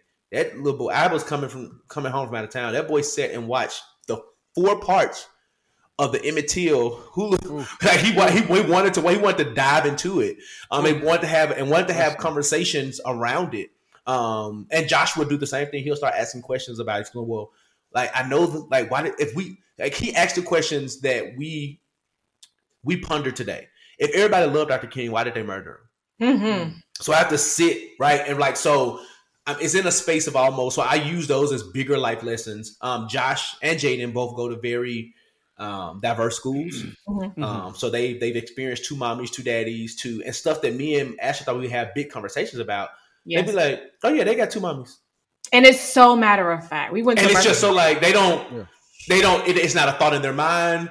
And you know, and Jaden still has a crush on this little girl over there, right? So it's never been like I had to break. Like I want them to treat. Like I even had a concept about treating everybody, the same, right? Mm-hmm. We gonna show love. We gonna be cool. We gonna be kind. But for them, it is their normal. So I think sometimes they're teaching me, yes, in terms of like how to navigate with them. I think I need to prepare them for. Their lived experience is giving it to them already. While also making sure that our values as being good human beings, and then adding the fact of being a man, and then adding the fact of being a black man, and those nuances to that, what that mean and what that could express. So I don't know. It's a sensitive line sometimes, but I mean, we doing. I don't know what I'm doing. We figuring it out every day. That's what this podcast is about. We're figuring it out. Every day. Last week I had no idea what I was doing. Last week I was just like, F them kids. I have no idea what I'm doing. And tomorrow's another day to try it again. We had one being bullied and one fighting. It was like, can y'all just switch roles? Can the bully kid learn to fight, and the kid that's fighting, can you stop being a bully? I've been in that exact scenario before too. Yeah, that exact. One thing that helps though, Brian and Jacquelyn, Brian, but y'all both can probably resonate with this, is So while my parents grandparent them different than they parented us, my sons have a very tight relationship with my dad. Mm-hmm. Like they call my dad second dad. It's like their little nickname. That's so even when like Jaden, because I'm a fake sports fan. I've gotten into it more because of my kids, but my dad is a sports fanatic. So like Jaden have a bad day on the field, I FaceTime my dad. He gets them together real quick because he knows, right? It's different from granddaddy. So how has that village helped you in those moments, Jackie? When you was like, I don't know what to do with these kids. Do they step up in the right ways? Are they like giving you I'm gonna do what I did to your kid, your daughter, like I did Jackie? Like how does that work? The village is so, I love that you said that, because the village is really strong. And I think there are different people in my village that are in different stage of parenthood that I call on. I have some that have teenagers, some that are in college, some that are just in like middle school or fifth grade that are older, and some that are right in the same season that I'm in with the kids the same age.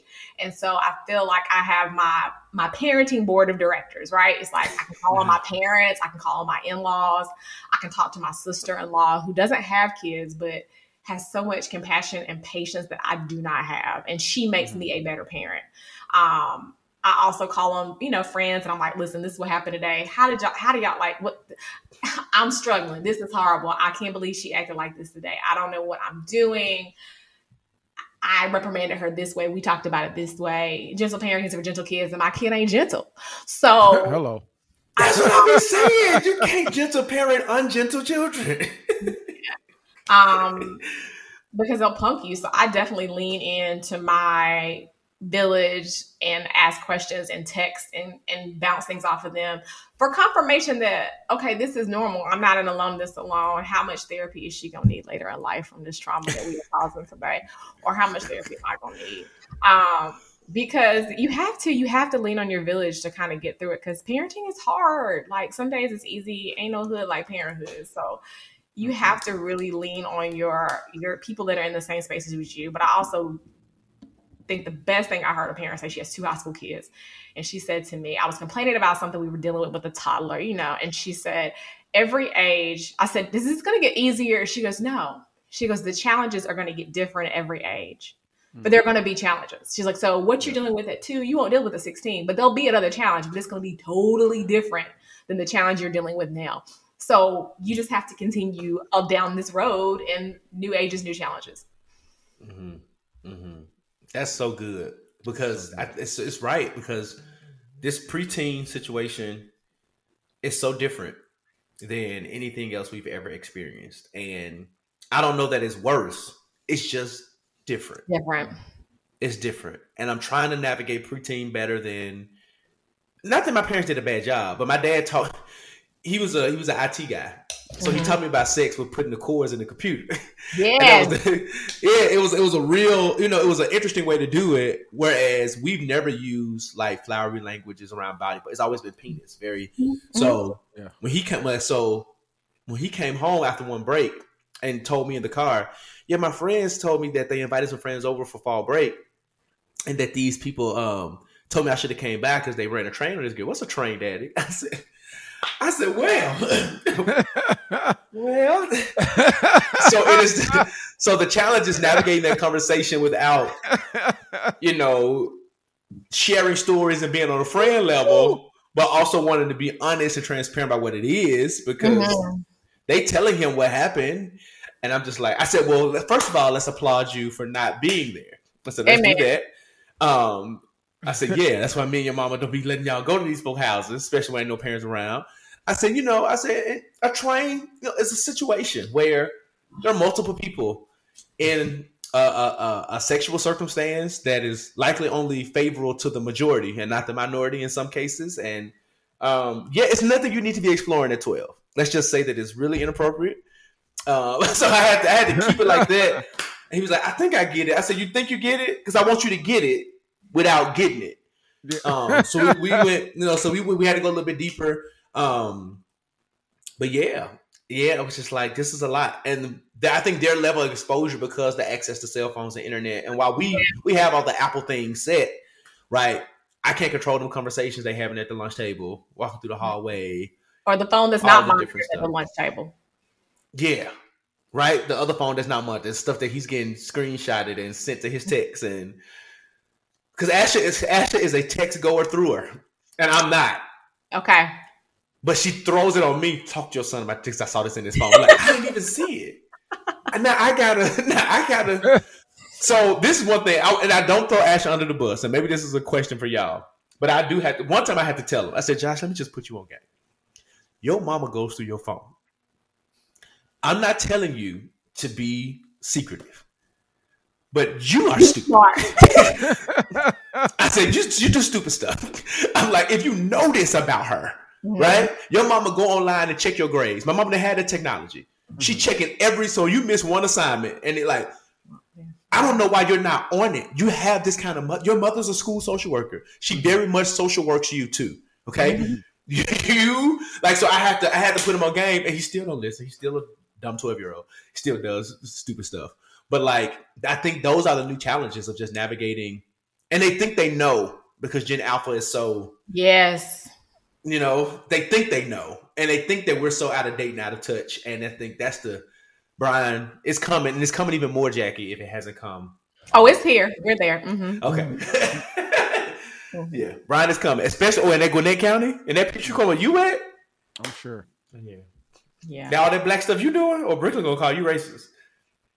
It's hard. I have a friend that's in my village, is a social worker, and I lean on her a lot. And she's like always giving me like down the road what's coming.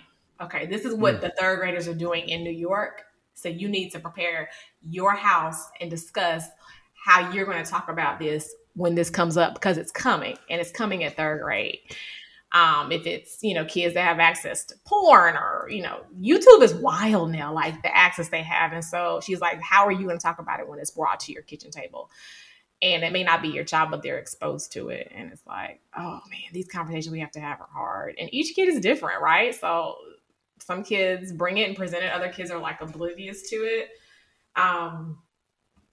But just talking about, personal space and boundaries and all kinds of stuff at third grade is insane. But it's where we are, because they have so much access to so many things so early. And they have older siblings that have access to it. And you have to talk about it. Oh, now I'm scared now. So I think you kind of alluded to it earlier. And we're almost gonna wrap in a second, but actually on social media, you said like yesterday is a hard day. You were like, yesterday was brutal, and you were talking about your kids. You weren't talking about just life. You were talking about specifically. You were talking about the kids. Yes. And then you're like, today it's gonna be better, but yesterday I'm coming on here to let y'all know today was hard, right? Hard. So I'm gonna ask two questions, but first question is, how do you handle the hard days? And two, I guess the follow-up will be like, are there times where you feel like you're failing as a parent? How do I handle the hard days? It's like, all right, we're alive. Nobody's bleeding or dead. And everybody's been fed and went to bed. And it was hard. And I may have not done this well. And I may have latched out. And I may owe a child an apology, or a discussion needs to be had. And I'm okay with doing that. That's taking some growth. And then I might be like, F these kids. Because my husband always tells me, you got to be mindful how you say that, right? He's like, everybody, you know, some people are like, yeah. And other people kind of clutch their purse and think you're a bad mom when you say it. But I'm a good mom. I'm a great mom. And I know that. Yeah.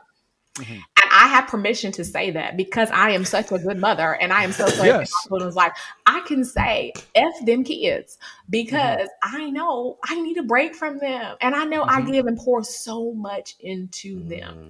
And so I know when I have crappy days. And then it's like, okay, I can't beat myself up about it. I got to move on. And we're going to have a better day tomorrow. And we're going to talk about why today sucked. And we're going to talk about what we're going to do different, because we're not going to have this happen again. So I feel like it's constantly like reminding them and coming back to the bad thing that happened as a lesson and a learning point. And I feel like I try to do that a lot. Can you repeat your second question? Because I kind of forgot it. Yeah, the second part was, are there ever times where you feel like you're failing as a parent? Yes, last week my son was getting bullied at school because he got some new Dunks, and he normally wears rat rim shoes. And so he went to school with some Dunks, and the kids were picking on him. I'm like, you're fresh to death. Like, you got to learn how to clap back, kid. Like, they jonesing you because you look good. And he was heartbroken. He's my emotional kid. He came home like, I was bullied today. We were like, man, you got to work through that. And then my daughter showed her in the hair salon. We left the hair salon with wet hair, and she showed her tail. I'm sure we will never be invited back there. I'm sure the lady blocked me. So that kind of like ruined my day, and I was like completely pissed about it. So those are days where I was just like, you know what? We have failed all around. One of you are being bullied. The other one is bullying the hair salon lady. Today was a horrible day, but tomorrow, in the words of Quincy and Tevin, it's a new day, a better you, a better me, and we're going to figure this thing out. But there are days where parenting is hard, and I try to be, you talking about Instagram, is authentic and in keeping it real about how hard parenting is. I don't try to glorify parenting as I'm this picture perfect mom that does everything right. Some days I feel like I'm winning, other days I'm like, what the F is happening? Yeah. Agreed. Yeah. 1,000%. Yeah. You touched on a few things. I think one thing you said as far as like the days you have to apologize, I'll be having those days where I'm like, I'll pop off and then be like, oh, that wasn't right. I'll come back to my book and I'm so sorry. Like, I love you, but that wasn't a reflection of how I should talk to you, act, and all that kind of stuff. And which is a great thing because, like, I never got apologies. Right. I never got apologies. So you want something to eat? I'm making a mention of like, hey, Daddy was wrong. You hungry? Yeah, you hungry? Come in and get this food. I think I still don't get apologies, but that's neither here nor there. Like I'm like intentional with apologizing and saying like, hey, that wasn't wrong. And, you know, even though I might have been upset or frustrated, like still that was not, you know, there's no excuse of all that kind of stuff. I think one of the things as far as like, you know, having hard days, like to your point, like the days be hard. Like it don't even be, because I think oftentimes like we already may have hard days before they even get home. Yes. And then it's like, you know, and I have an only child. So it's just, she wants undivided attention, like undivided. And then some days it's like, girl, let me put something on the TV because I don't have capacity. I'm not able. I don't have it. Right.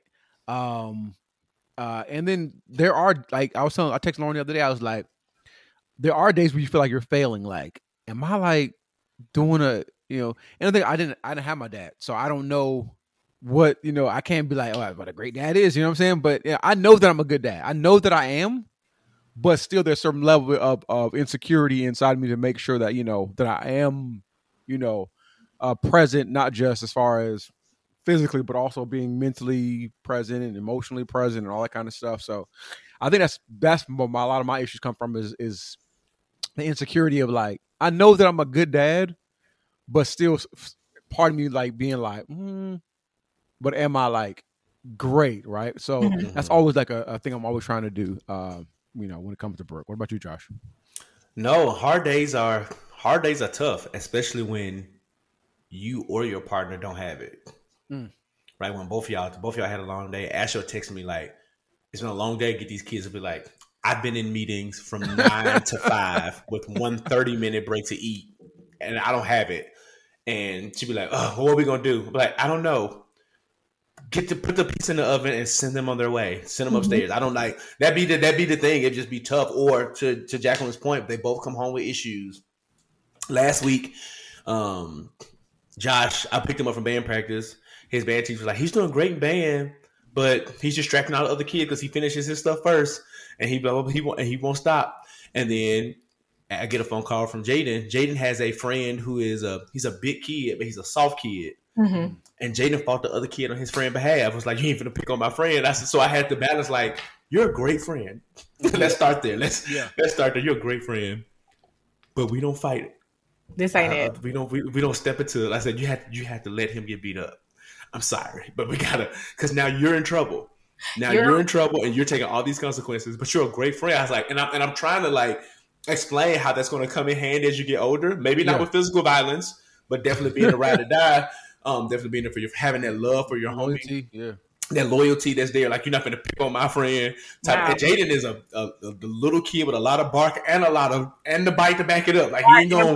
It's gonna take a lot to take him out. So those are the days, and then it's like, but did I be quick? Did I get that right? Mm-hmm. Right? Did I explain that to him? So it was another thing, I think, when Josh and Jaden had somebody saying something about them. And Ashley was like giving them very practical stuff. I was telling them, next time they say something, tell them, well, that's why your mama fat. Like, I said, no, I shouldn't have. Well, I shouldn't have did. But I also want to equip them with tools to stand up for themselves too. Yes. So it's like that balance of, am I getting it right? Did I do this right? And then when the days when it's just hard for me, there have been days where I tell my kids up front, it's been a really long day. Mm-hmm. No harm, no foul. But Daddy I'm gonna cook dinner. But Daddy just wants to sit here on this TV and chill, right? Mm-hmm. And I think they've gotten to a place where they kind of respect. Like, I can't. It's very rare. I can't do it often, but I'm able to do that. But then I do have guilt. Be like, I did just send them away. But I need to watch a different world and just get lost in something that's familiar, because it's been a tough day. Lessons of how to like take time for yourself and have proper self-care, and being able to explain how you're feeling and your emotions, and knowing when you need time to disengage and go away. So I don't think there's anything bad in that. I think we parent, we have parent guilt, and we worry about things. And sometimes it's okay to just be like, I'm not able right now. You didn't like lock them outside. You just say, hey, I'm not able right now. I can't do it. And I love that you said, you and your parent have, your wife, not your parent, excuse me. You have moments where you both are checking in, like, today I'm at 20% or whatever it is. And I think that's a big part of parenting, and with your spouse is communicating it, and also knowing, okay, like I know if my husband's worked for 13 hours because he works West Coast hours and East Coast hours some days, I can know, okay, I gotta pick up for him today, and he'll know, okay, well, yesterday she did pick up, drop off, bath, and bed. Today I'm doing pick up, drop off, and dinner. So knowing that some days are not going to be equal. They're not always going to be equal, especially two working parents, and not giving each other grace is so important. They're rarely equal. I think that's the thing. Like, there's this 50% that previous generations tried to give us. It's not real. Like, even in I had a working mom who still works today. It was never like she did most of the. My dad does laundry to this day, right? And it was just they figured out what worked for them, and that's that was their model. And I saw with them, and I see with us, it's not. There are days when Ashley will do 90% of the things domestically around the home, because I will be on this computer to 7, 8 o'clock just doing work and stuff.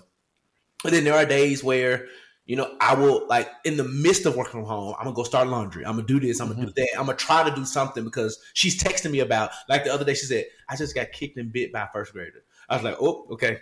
It's one of them days. let me make sure she can come home and she can change clothes and she can pour her a glass of Issa Rae's Viva Ray Prosecco and start doing her thing, right? And but to that point, it's knowing those things and being in tune. So even when I'm tired, let me be 100% of my 60% because she's only at 10. Yeah. Right. And or just having those conversations. I think last week, and Brian, I'll pass it back to you. Last week, she texted me something, and I was like, babe, no harm, no foul. I'm in the middle of a 3-hour meeting that is not about to end. I don't have anything for anything. I said, so I'm sorry. I don't want to be offensive. I don't have anything. I can't make it. Like, all right. And she was like, one quick question. What we eat for dinner? I said, the same thing we ate yesterday. Because I looked at it and it's enough for dinner. That's it. If the kids don't want it, tell them to starve.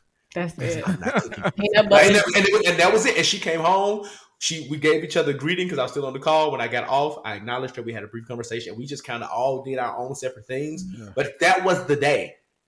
And for some, it may seem like a failure, but it was a win. That, like to Jackie's point, we all ate, we showered, we got into bed, we didn't kill each other. There was no arguments. It was just what it needed to be to survive that day. And then the next day, we pick it up and we try it again. We figure out what it's going to be. Yeah. And I feel like to kind of there are hard days, but I think even like Brooklyn, I think y'all kids might do something. It may be a tough day for everyone in the house, but they wake up the next day like, all right, what we doing today? It's really no. They don't care. They got a quarterback memory. Like long term. Next play. Yeah, it's the next day, and it's really, and I think, and we be having the guilt, but the kids be like, or sometimes Brooklyn will have a bad day. She'll go off on us, or whatever. Next morning, she'll wake up, hey, Daddy, I'm sorry for last night. Mm-hmm. And that's just what we do. We'll apologize to each other. You know what I'm saying? But it's every day. It's like a brand new day, and we keep on pushing. So, and also shout out to partnership and parenting because, that I don't understand. I don't know how people do that. My mom had 4 of us. I don't know how. More grace. She's a superhero. I have 1, and I'd be like, and I do a lot of the heavy lifting because I'm at home, right? But still, I don't understand how people do by themselves. Single parents are superheroes. That's all I can come up with. Praying for y'all. Any last words before we head out to Pockets of Joy? Love music. I just how they do it, Brian. This goes out to all my baby mamas. This goes out to all my baby mamas. Listen. My favorite Carolina girl. Shout out to all the single parents. I know they said mamas, but to the single dads out here doing their thing, shout out. Because it is y'all superheroes. When I'm out of town, I make sure I'm calling. There have been times I've sent Ashley edible arrangements. Something like, I know. I raised them kids with you. I get it. I understand. So yeah, it's tough. Anything else you want to add, Brian, Jackie, before we move? Brian, I think you were taking us to Pockets of Joy. Shout out to our kids. Shout out to the kids. Shout out to the niggas. Shout out to the little niggas. All right, let's go to Pockets of Joy and talk about self-care real quick. Let's do it. You couldn't do it. You bring me down. Couldn't do it. You could never ever bring me down. Couldn't do it then. Couldn't. All right, Puzzle Pieces. It was a wonderful conversation in the living room, and now this is the place and space where we provide some insight on what we're doing or planning on doing to intentionally bring us joy. We as Black folks and just people in general, we need to experience joy, but do it intentionally. So, Jacquelyn, what are you doing or planning on doing to bring you intentional joy? My friend has suggested to me recently finding time to do something joyful every day, even if it's something tiny. If it's something like calling, checking on a friend, taking a moment to read a chapter of a book, going to the gym, finding something daily that brings joy. And it can be hard some days. Yeah. But when he explained it, I was like, man, that's great. He's like, how are you going to find some time for some joy today? And it doesn't have to be long, if you go do something for an hour, if you do something for 10 minutes. So I'm trying to do that more intentionally to give myself some joy every day, as opposed to like scheduling it out and making this big planned event. Yeah. Josh. Yeah. So for me, it has been, I've been rediscovering old music. Brian and I talked about how, like, I listen to old school stuff all the time anyway, but 2023 was a hard year for new music. It was just, nobody gave us anything really great. So I've been deep into my, I love Meet the Jodeci, but that My Heart Belongs to You off their debut album, it's the opening song too. And I tell you, it's already probably had 200 or some plus plays. When I tell you KC gives me the best, he gives me they don't sing like that to people no more. And seeing my kids like, ooh, Dad, I want to hear this. And them like walking around the house baby, I'm begging. Who you begging to? But I love it. Quality parenting right there. Yes, I love it. I look like Jaden knows the opening line to Andre 3000's International Players Anthem. I wrote a text to like he knows it, and like so the fact that it's there and like, but even the old gospel, like going back into those bags is just I've been rediscovering and reconnecting with that music that really reminds me of childhood, but also kind of like when I said I watch Wait and Exhale as an adult, listening to some of these songs as an adult hits differently. And it's been joyful. Like I get lost in them. I be in the gym. Like part of the reason I be in there so long because I be jigging during the sets. Like because I be like, this is my song. It's like, I ain't done yet. Hold on, wait. But yeah, how about you, Brian? Trying to find something to laugh at. I try to find something to laugh at every day. That just something to laugh and kiki at. That's like it's important to me. Yeah, I try to find something to laugh at every single day. I'll find even it might be sometimes there's clips that I know that I can get a laugh out of, and I'll just go on YouTube. I know I'm going to laugh off of something silly, like Carl Lewis singing the national anthem. Like nigga, I know I'm going to laugh off of that. Like just I'm gonna laugh. Or just type in Kim Burrell's name. Yeah. You'll so find something. Things. God is using me right now, Brian. Or bad. Let the mask work for you. The mask work for you. Not right now. Not right now. That's actually a really good line. It is. So that's pretty much it. But I guess that's pretty much Pockets of Joy. So yes, Pockets of Joy. While you're still here, Jacquelyn, we thank you and appreciate you for always showing up to the living room. Thank you so much for your kindness. Being a friend on the podcast, a friend in real life. So before we head out, let the people know if you have anything upcoming or how they can continue to stay engaged with you or follow you and all that kind of great stuff. Sure. You can find me on social, rambling on about God knows what, on Instagram at Snacks with Jack. And also with Black History Month, we're doing, trying out something new, the Rodgers Read. So we're doing like a book every day for Black History Month. So if you're looking for some books to read with your kids, you can check us out on Instagram and TikTok at the Rodgers Read and get some great book recommendations for Black History Month to share with your kids. And that's how you can find me. Yeah, and you still have birthday paper and wrapping paper and stuff like that that's available. Oh yeah, and then I have a company called Green Top Gifts. You can shop that at greentopgifts.com and follow us on all social platforms at Green Top Gifts. Yes, that thing. I forgot about that thing. And thank y'all for having me. I love talking with you guys. It's always a candid, honest conversation and a lot of good laughs. So I love hanging out with y'all. Oh, lift every voice and sing. We love it too.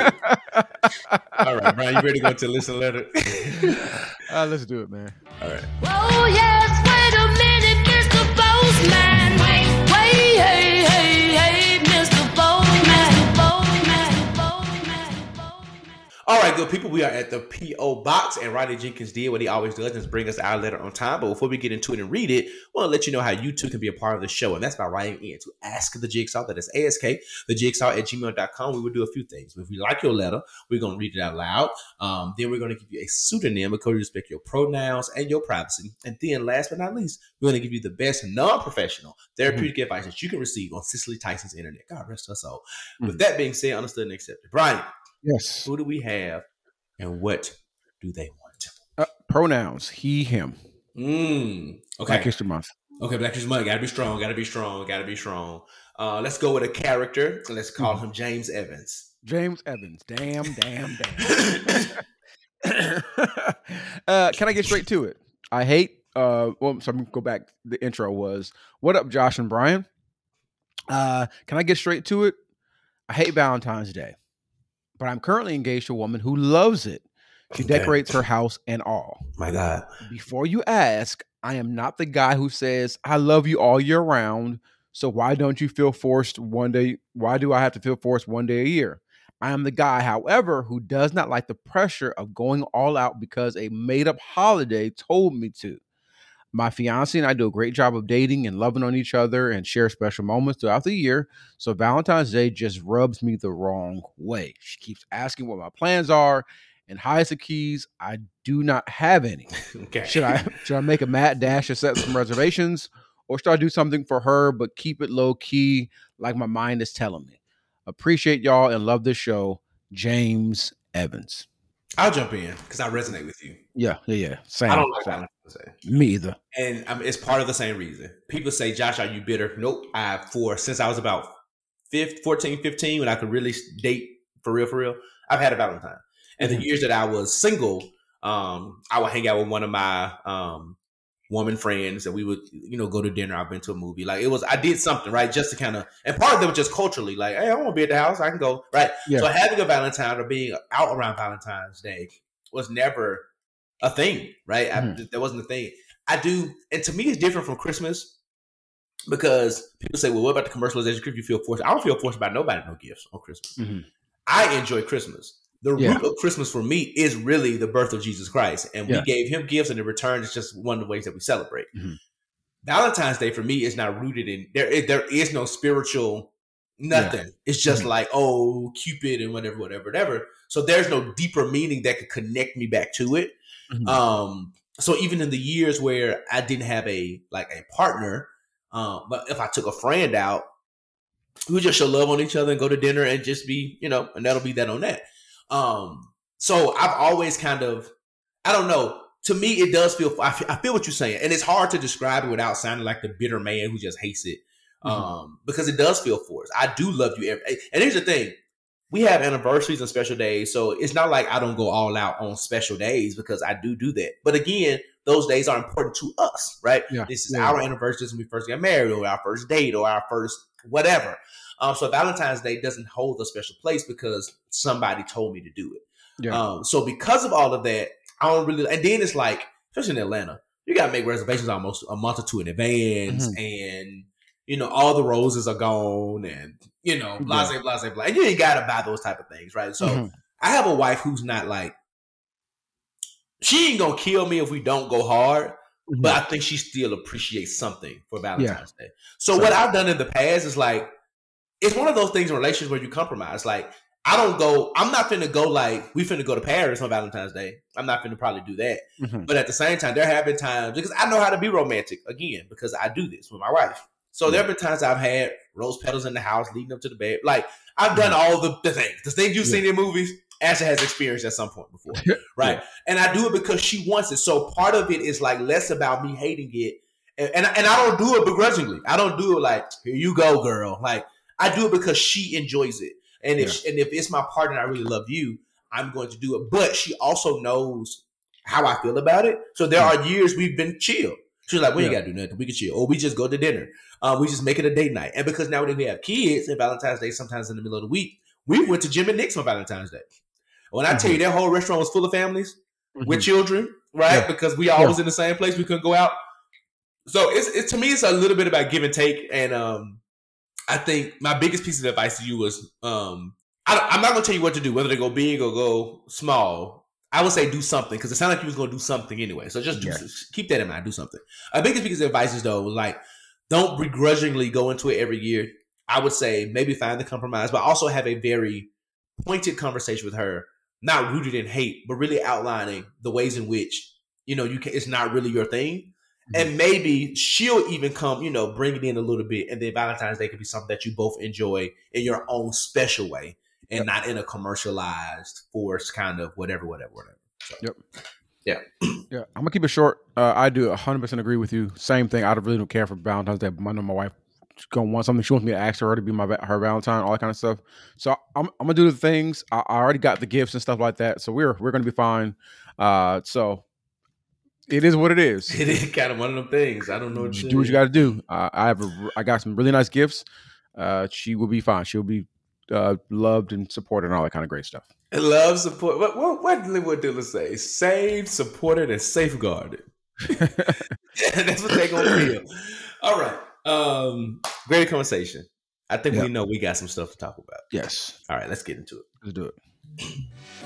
Bro, let me talk. Let me talk. All right, ladies and gentlemen, we had a greater conversation where Josh and I get some things off of our chest. It's the point where we say it every week. Tomorrow's not promised. Cuss the folks out today. I'm gonna go first because I feel like you have a lot to get off your chest. Mine's gonna be real quick. Okay. Mine is Tyrese. He started Black History Month off saying he wishes he was a Latino. We gonna have to eventually. I feel like this is the time to put him in the attic because he keeps popping up. Mm-hmm. and the thing is, he blames it on like mental challenges and stuff like that, which we definitely, we are mental health advocates and all that kind of stuff. But you just be saying stuff, Tyrese. Like some things don't need to go to the social medias. Talk about, Black people don't stick together. And I hate the narrative that Black people don't stick together because all of my friends are Black. And that sounds like racist, but all of my friends are Black. It's not racist. And because white people are like, all my friends are Black. We stick together. We support each other. We look out for one another. So what are these communities that y'all talk about that y'all be like, oh, Black people, we don't stick together? I know plenty of folks who literally, like, you have a Black shirt on, right? It's a Black-owned company. We literally support Black business intentionally, right? You're we are both in a Black fraternity. You went to a Black school. Lauren went to a Black school. Ashley went to a Black school. Like, we married Black women. So what are these communities of Black people that aren't sticking together, right? I'm sure like other communities don't stick together too. Like, nigga, like they're Latino gang members that kill each other too. Like, it's like, stop this whole narrative of Black people not sticking together. We buy Black, we bank Black. Like, stop, Tyrese. Yeah, white people kill each other. White people steal from each other. Right, like these white collar crimes be white executives stealing from white CEOs. Like, stop it. Like, let's put that in the attic this year. The whole Black people don't support each other. We're the only community that does X, Y, Z. It's not true. They do it to each other. The only credit I would give the white community, and it's a terrible thing, is that when they have to choose between them and us, they will always choose them. Oh yeah. There have been documented circumstances but this is why it's rooted in systemic racism, and you can't just have it out there like that. Black people have been stripped of power and privilege for so long. Power, privilege, and piety, right? So when it is an opportunity, let's go back to the house nigga and the slave niggas and all this other these dynamics. When they had a choice to get out, there were some Black folk who made the choice. You know what? I'm gonna do what's best for me. Yeah. And sometimes that meant at the expense of, but that's because there was the pressure from these systemic issues, right? If you don't do this, I'm gonna kill you. If you don't do this, I'm gonna hang you. If you don't do this, I'm gonna lynch your wife. Like, you be put in that situation, and what you think you're gonna do, right? For a minute, like those are hard situations, and some of that stuff is passed down generationally. To where, let's go back to Insecure for a second. When they went to Molly and said, tell old girl to pipe down, to calm down. And she finally told her, she told her up front, like, hey, you may want to blah, blah, blah, blah. I was hired this way, blah, blah, blah. When they told her, Molly was like, okay. And then they went to Molly. I was like, no, how about you tell her? Because I don't want to know. And then when they found out, that old girl was looking at Molly like she was crazy and was like, I tried to tell you, right? But it was at the expense of, and this one of the things, some people would have saw that as she trying to make her be less Black. I don't want you to be less Black, but in this environment, you have to tone it down. But here's the other thing. I see the two sides of that. I shouldn't have to be any less me to survive and do the work. But at the same time, if I'm hearing that from a colleague, it's like, okay, bet, maybe I should rethink it. So there are plenty of examples we probably could give about this. And Tyrese be all over the place. All over. For no apparent reason.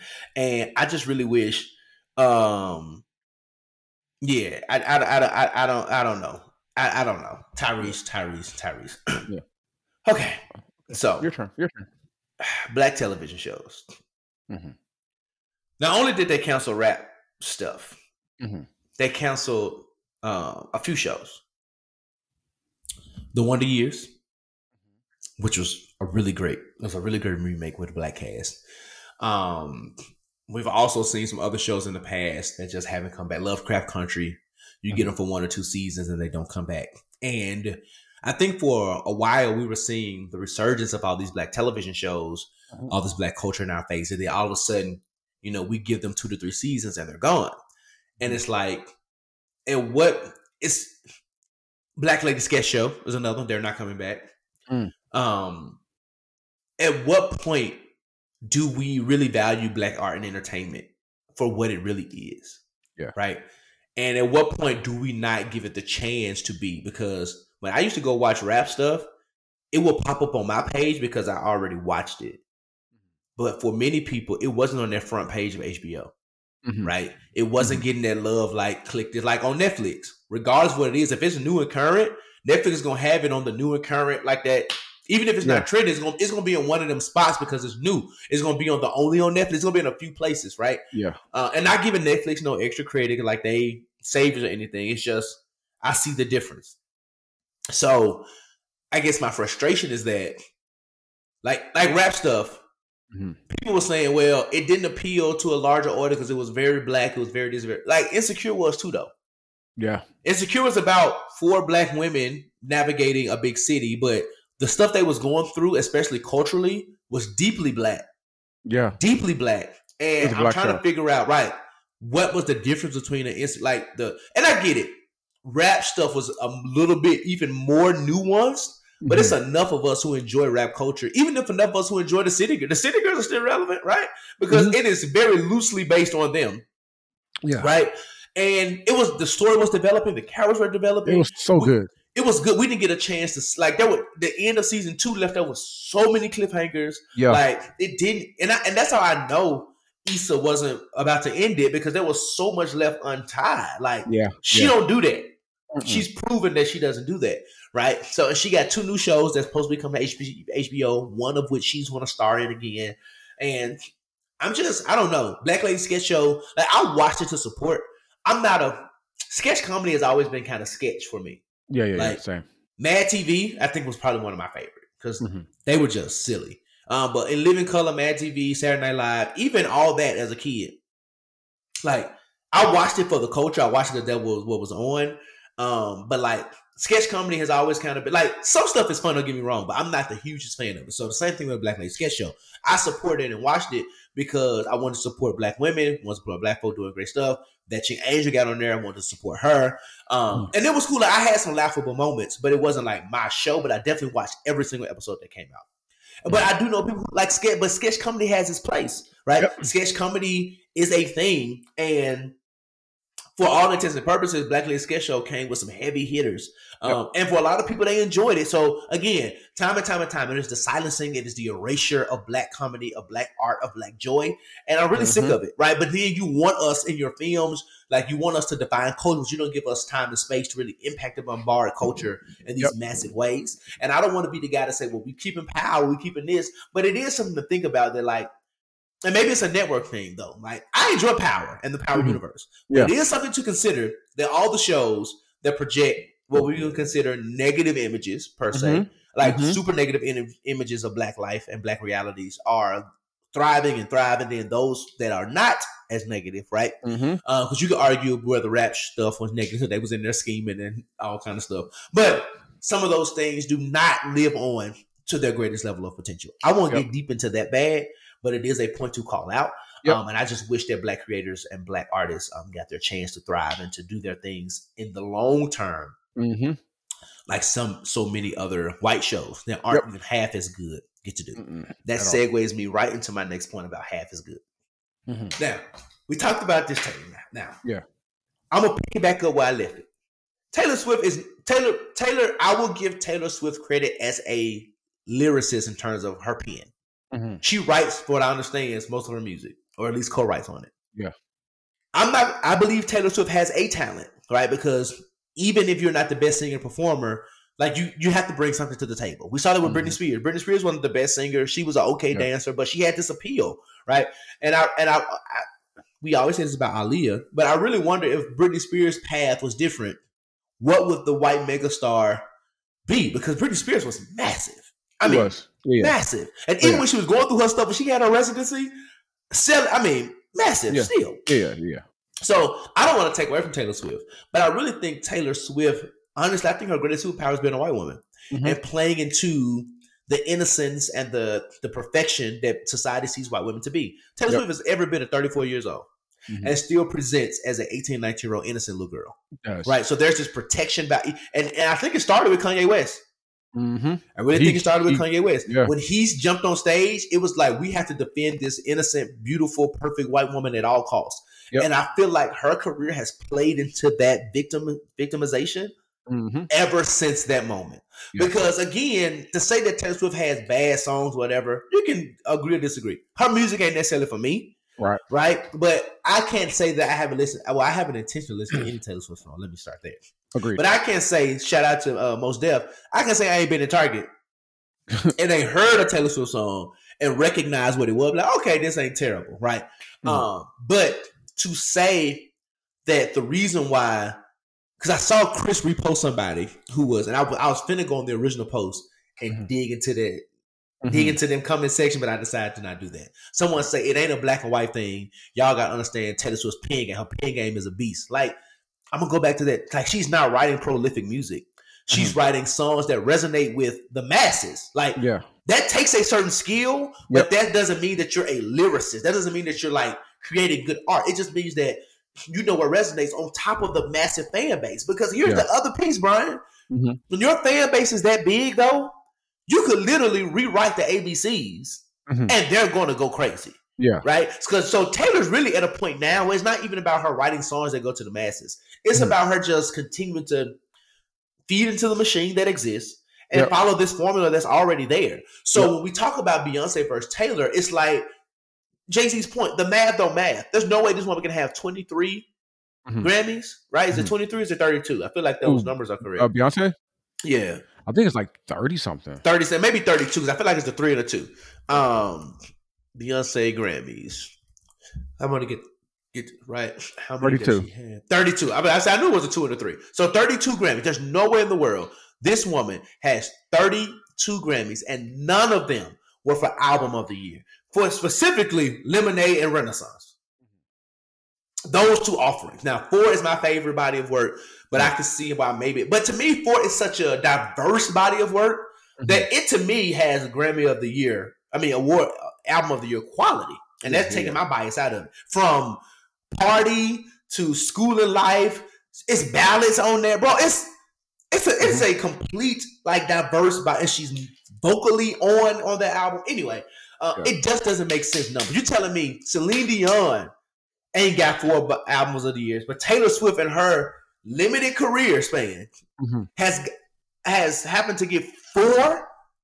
And you're telling me that's not the machine? You're telling me that's not that? You're telling me nothing about that plays into her being a white woman? Are you like there's no way that you can do that, right?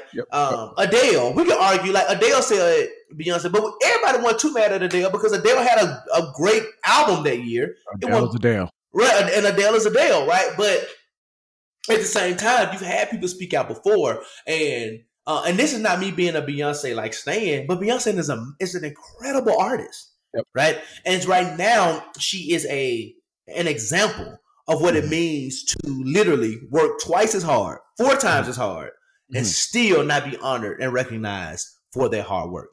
So everybody who's saying it ain't a race thing, ain't got nothing to do with race, yes, I don't think Taylor Swift is like I don't think we need to make her the poster child of white privilege, but she's definitely leaning into it.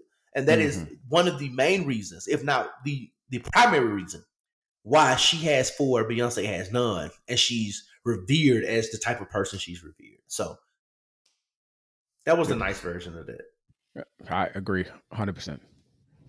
So if that concludes another episode of the Jigsaw Podcast, thank you all so much for listening. Shout out to my cousin, Jackie, for coming in and blessing the mic. We love you. Appreciate you for doing the things. And we love y'all, listening audience. Happy Black History Month. Happy Black History Month. We love it. Negro appreciation. Continue to follow, subscribe, like, share, all the good things. If you have any questions, comments, concerns about the show, actthejigsaw@gmail.com. DM us. Shout out to Chris. Shout out to Jazz. If you see something on there, interact with it. We want to make sure that we can see and hear all your love and your support. I think that's it. Follow Josh. I'm Josh Rodgers. I am Brian Hare, the Jigsaw Podcast, and we appreciate you. All right. Well, let's take it home. I was finna go to your work, but I think I'm gonna say that for the last Thursday. Okay. All you can do is what you can while you can in the best ways you can. But all you're doing, please don't get caught with your work undone. Talk to y'all later. All right. Peace.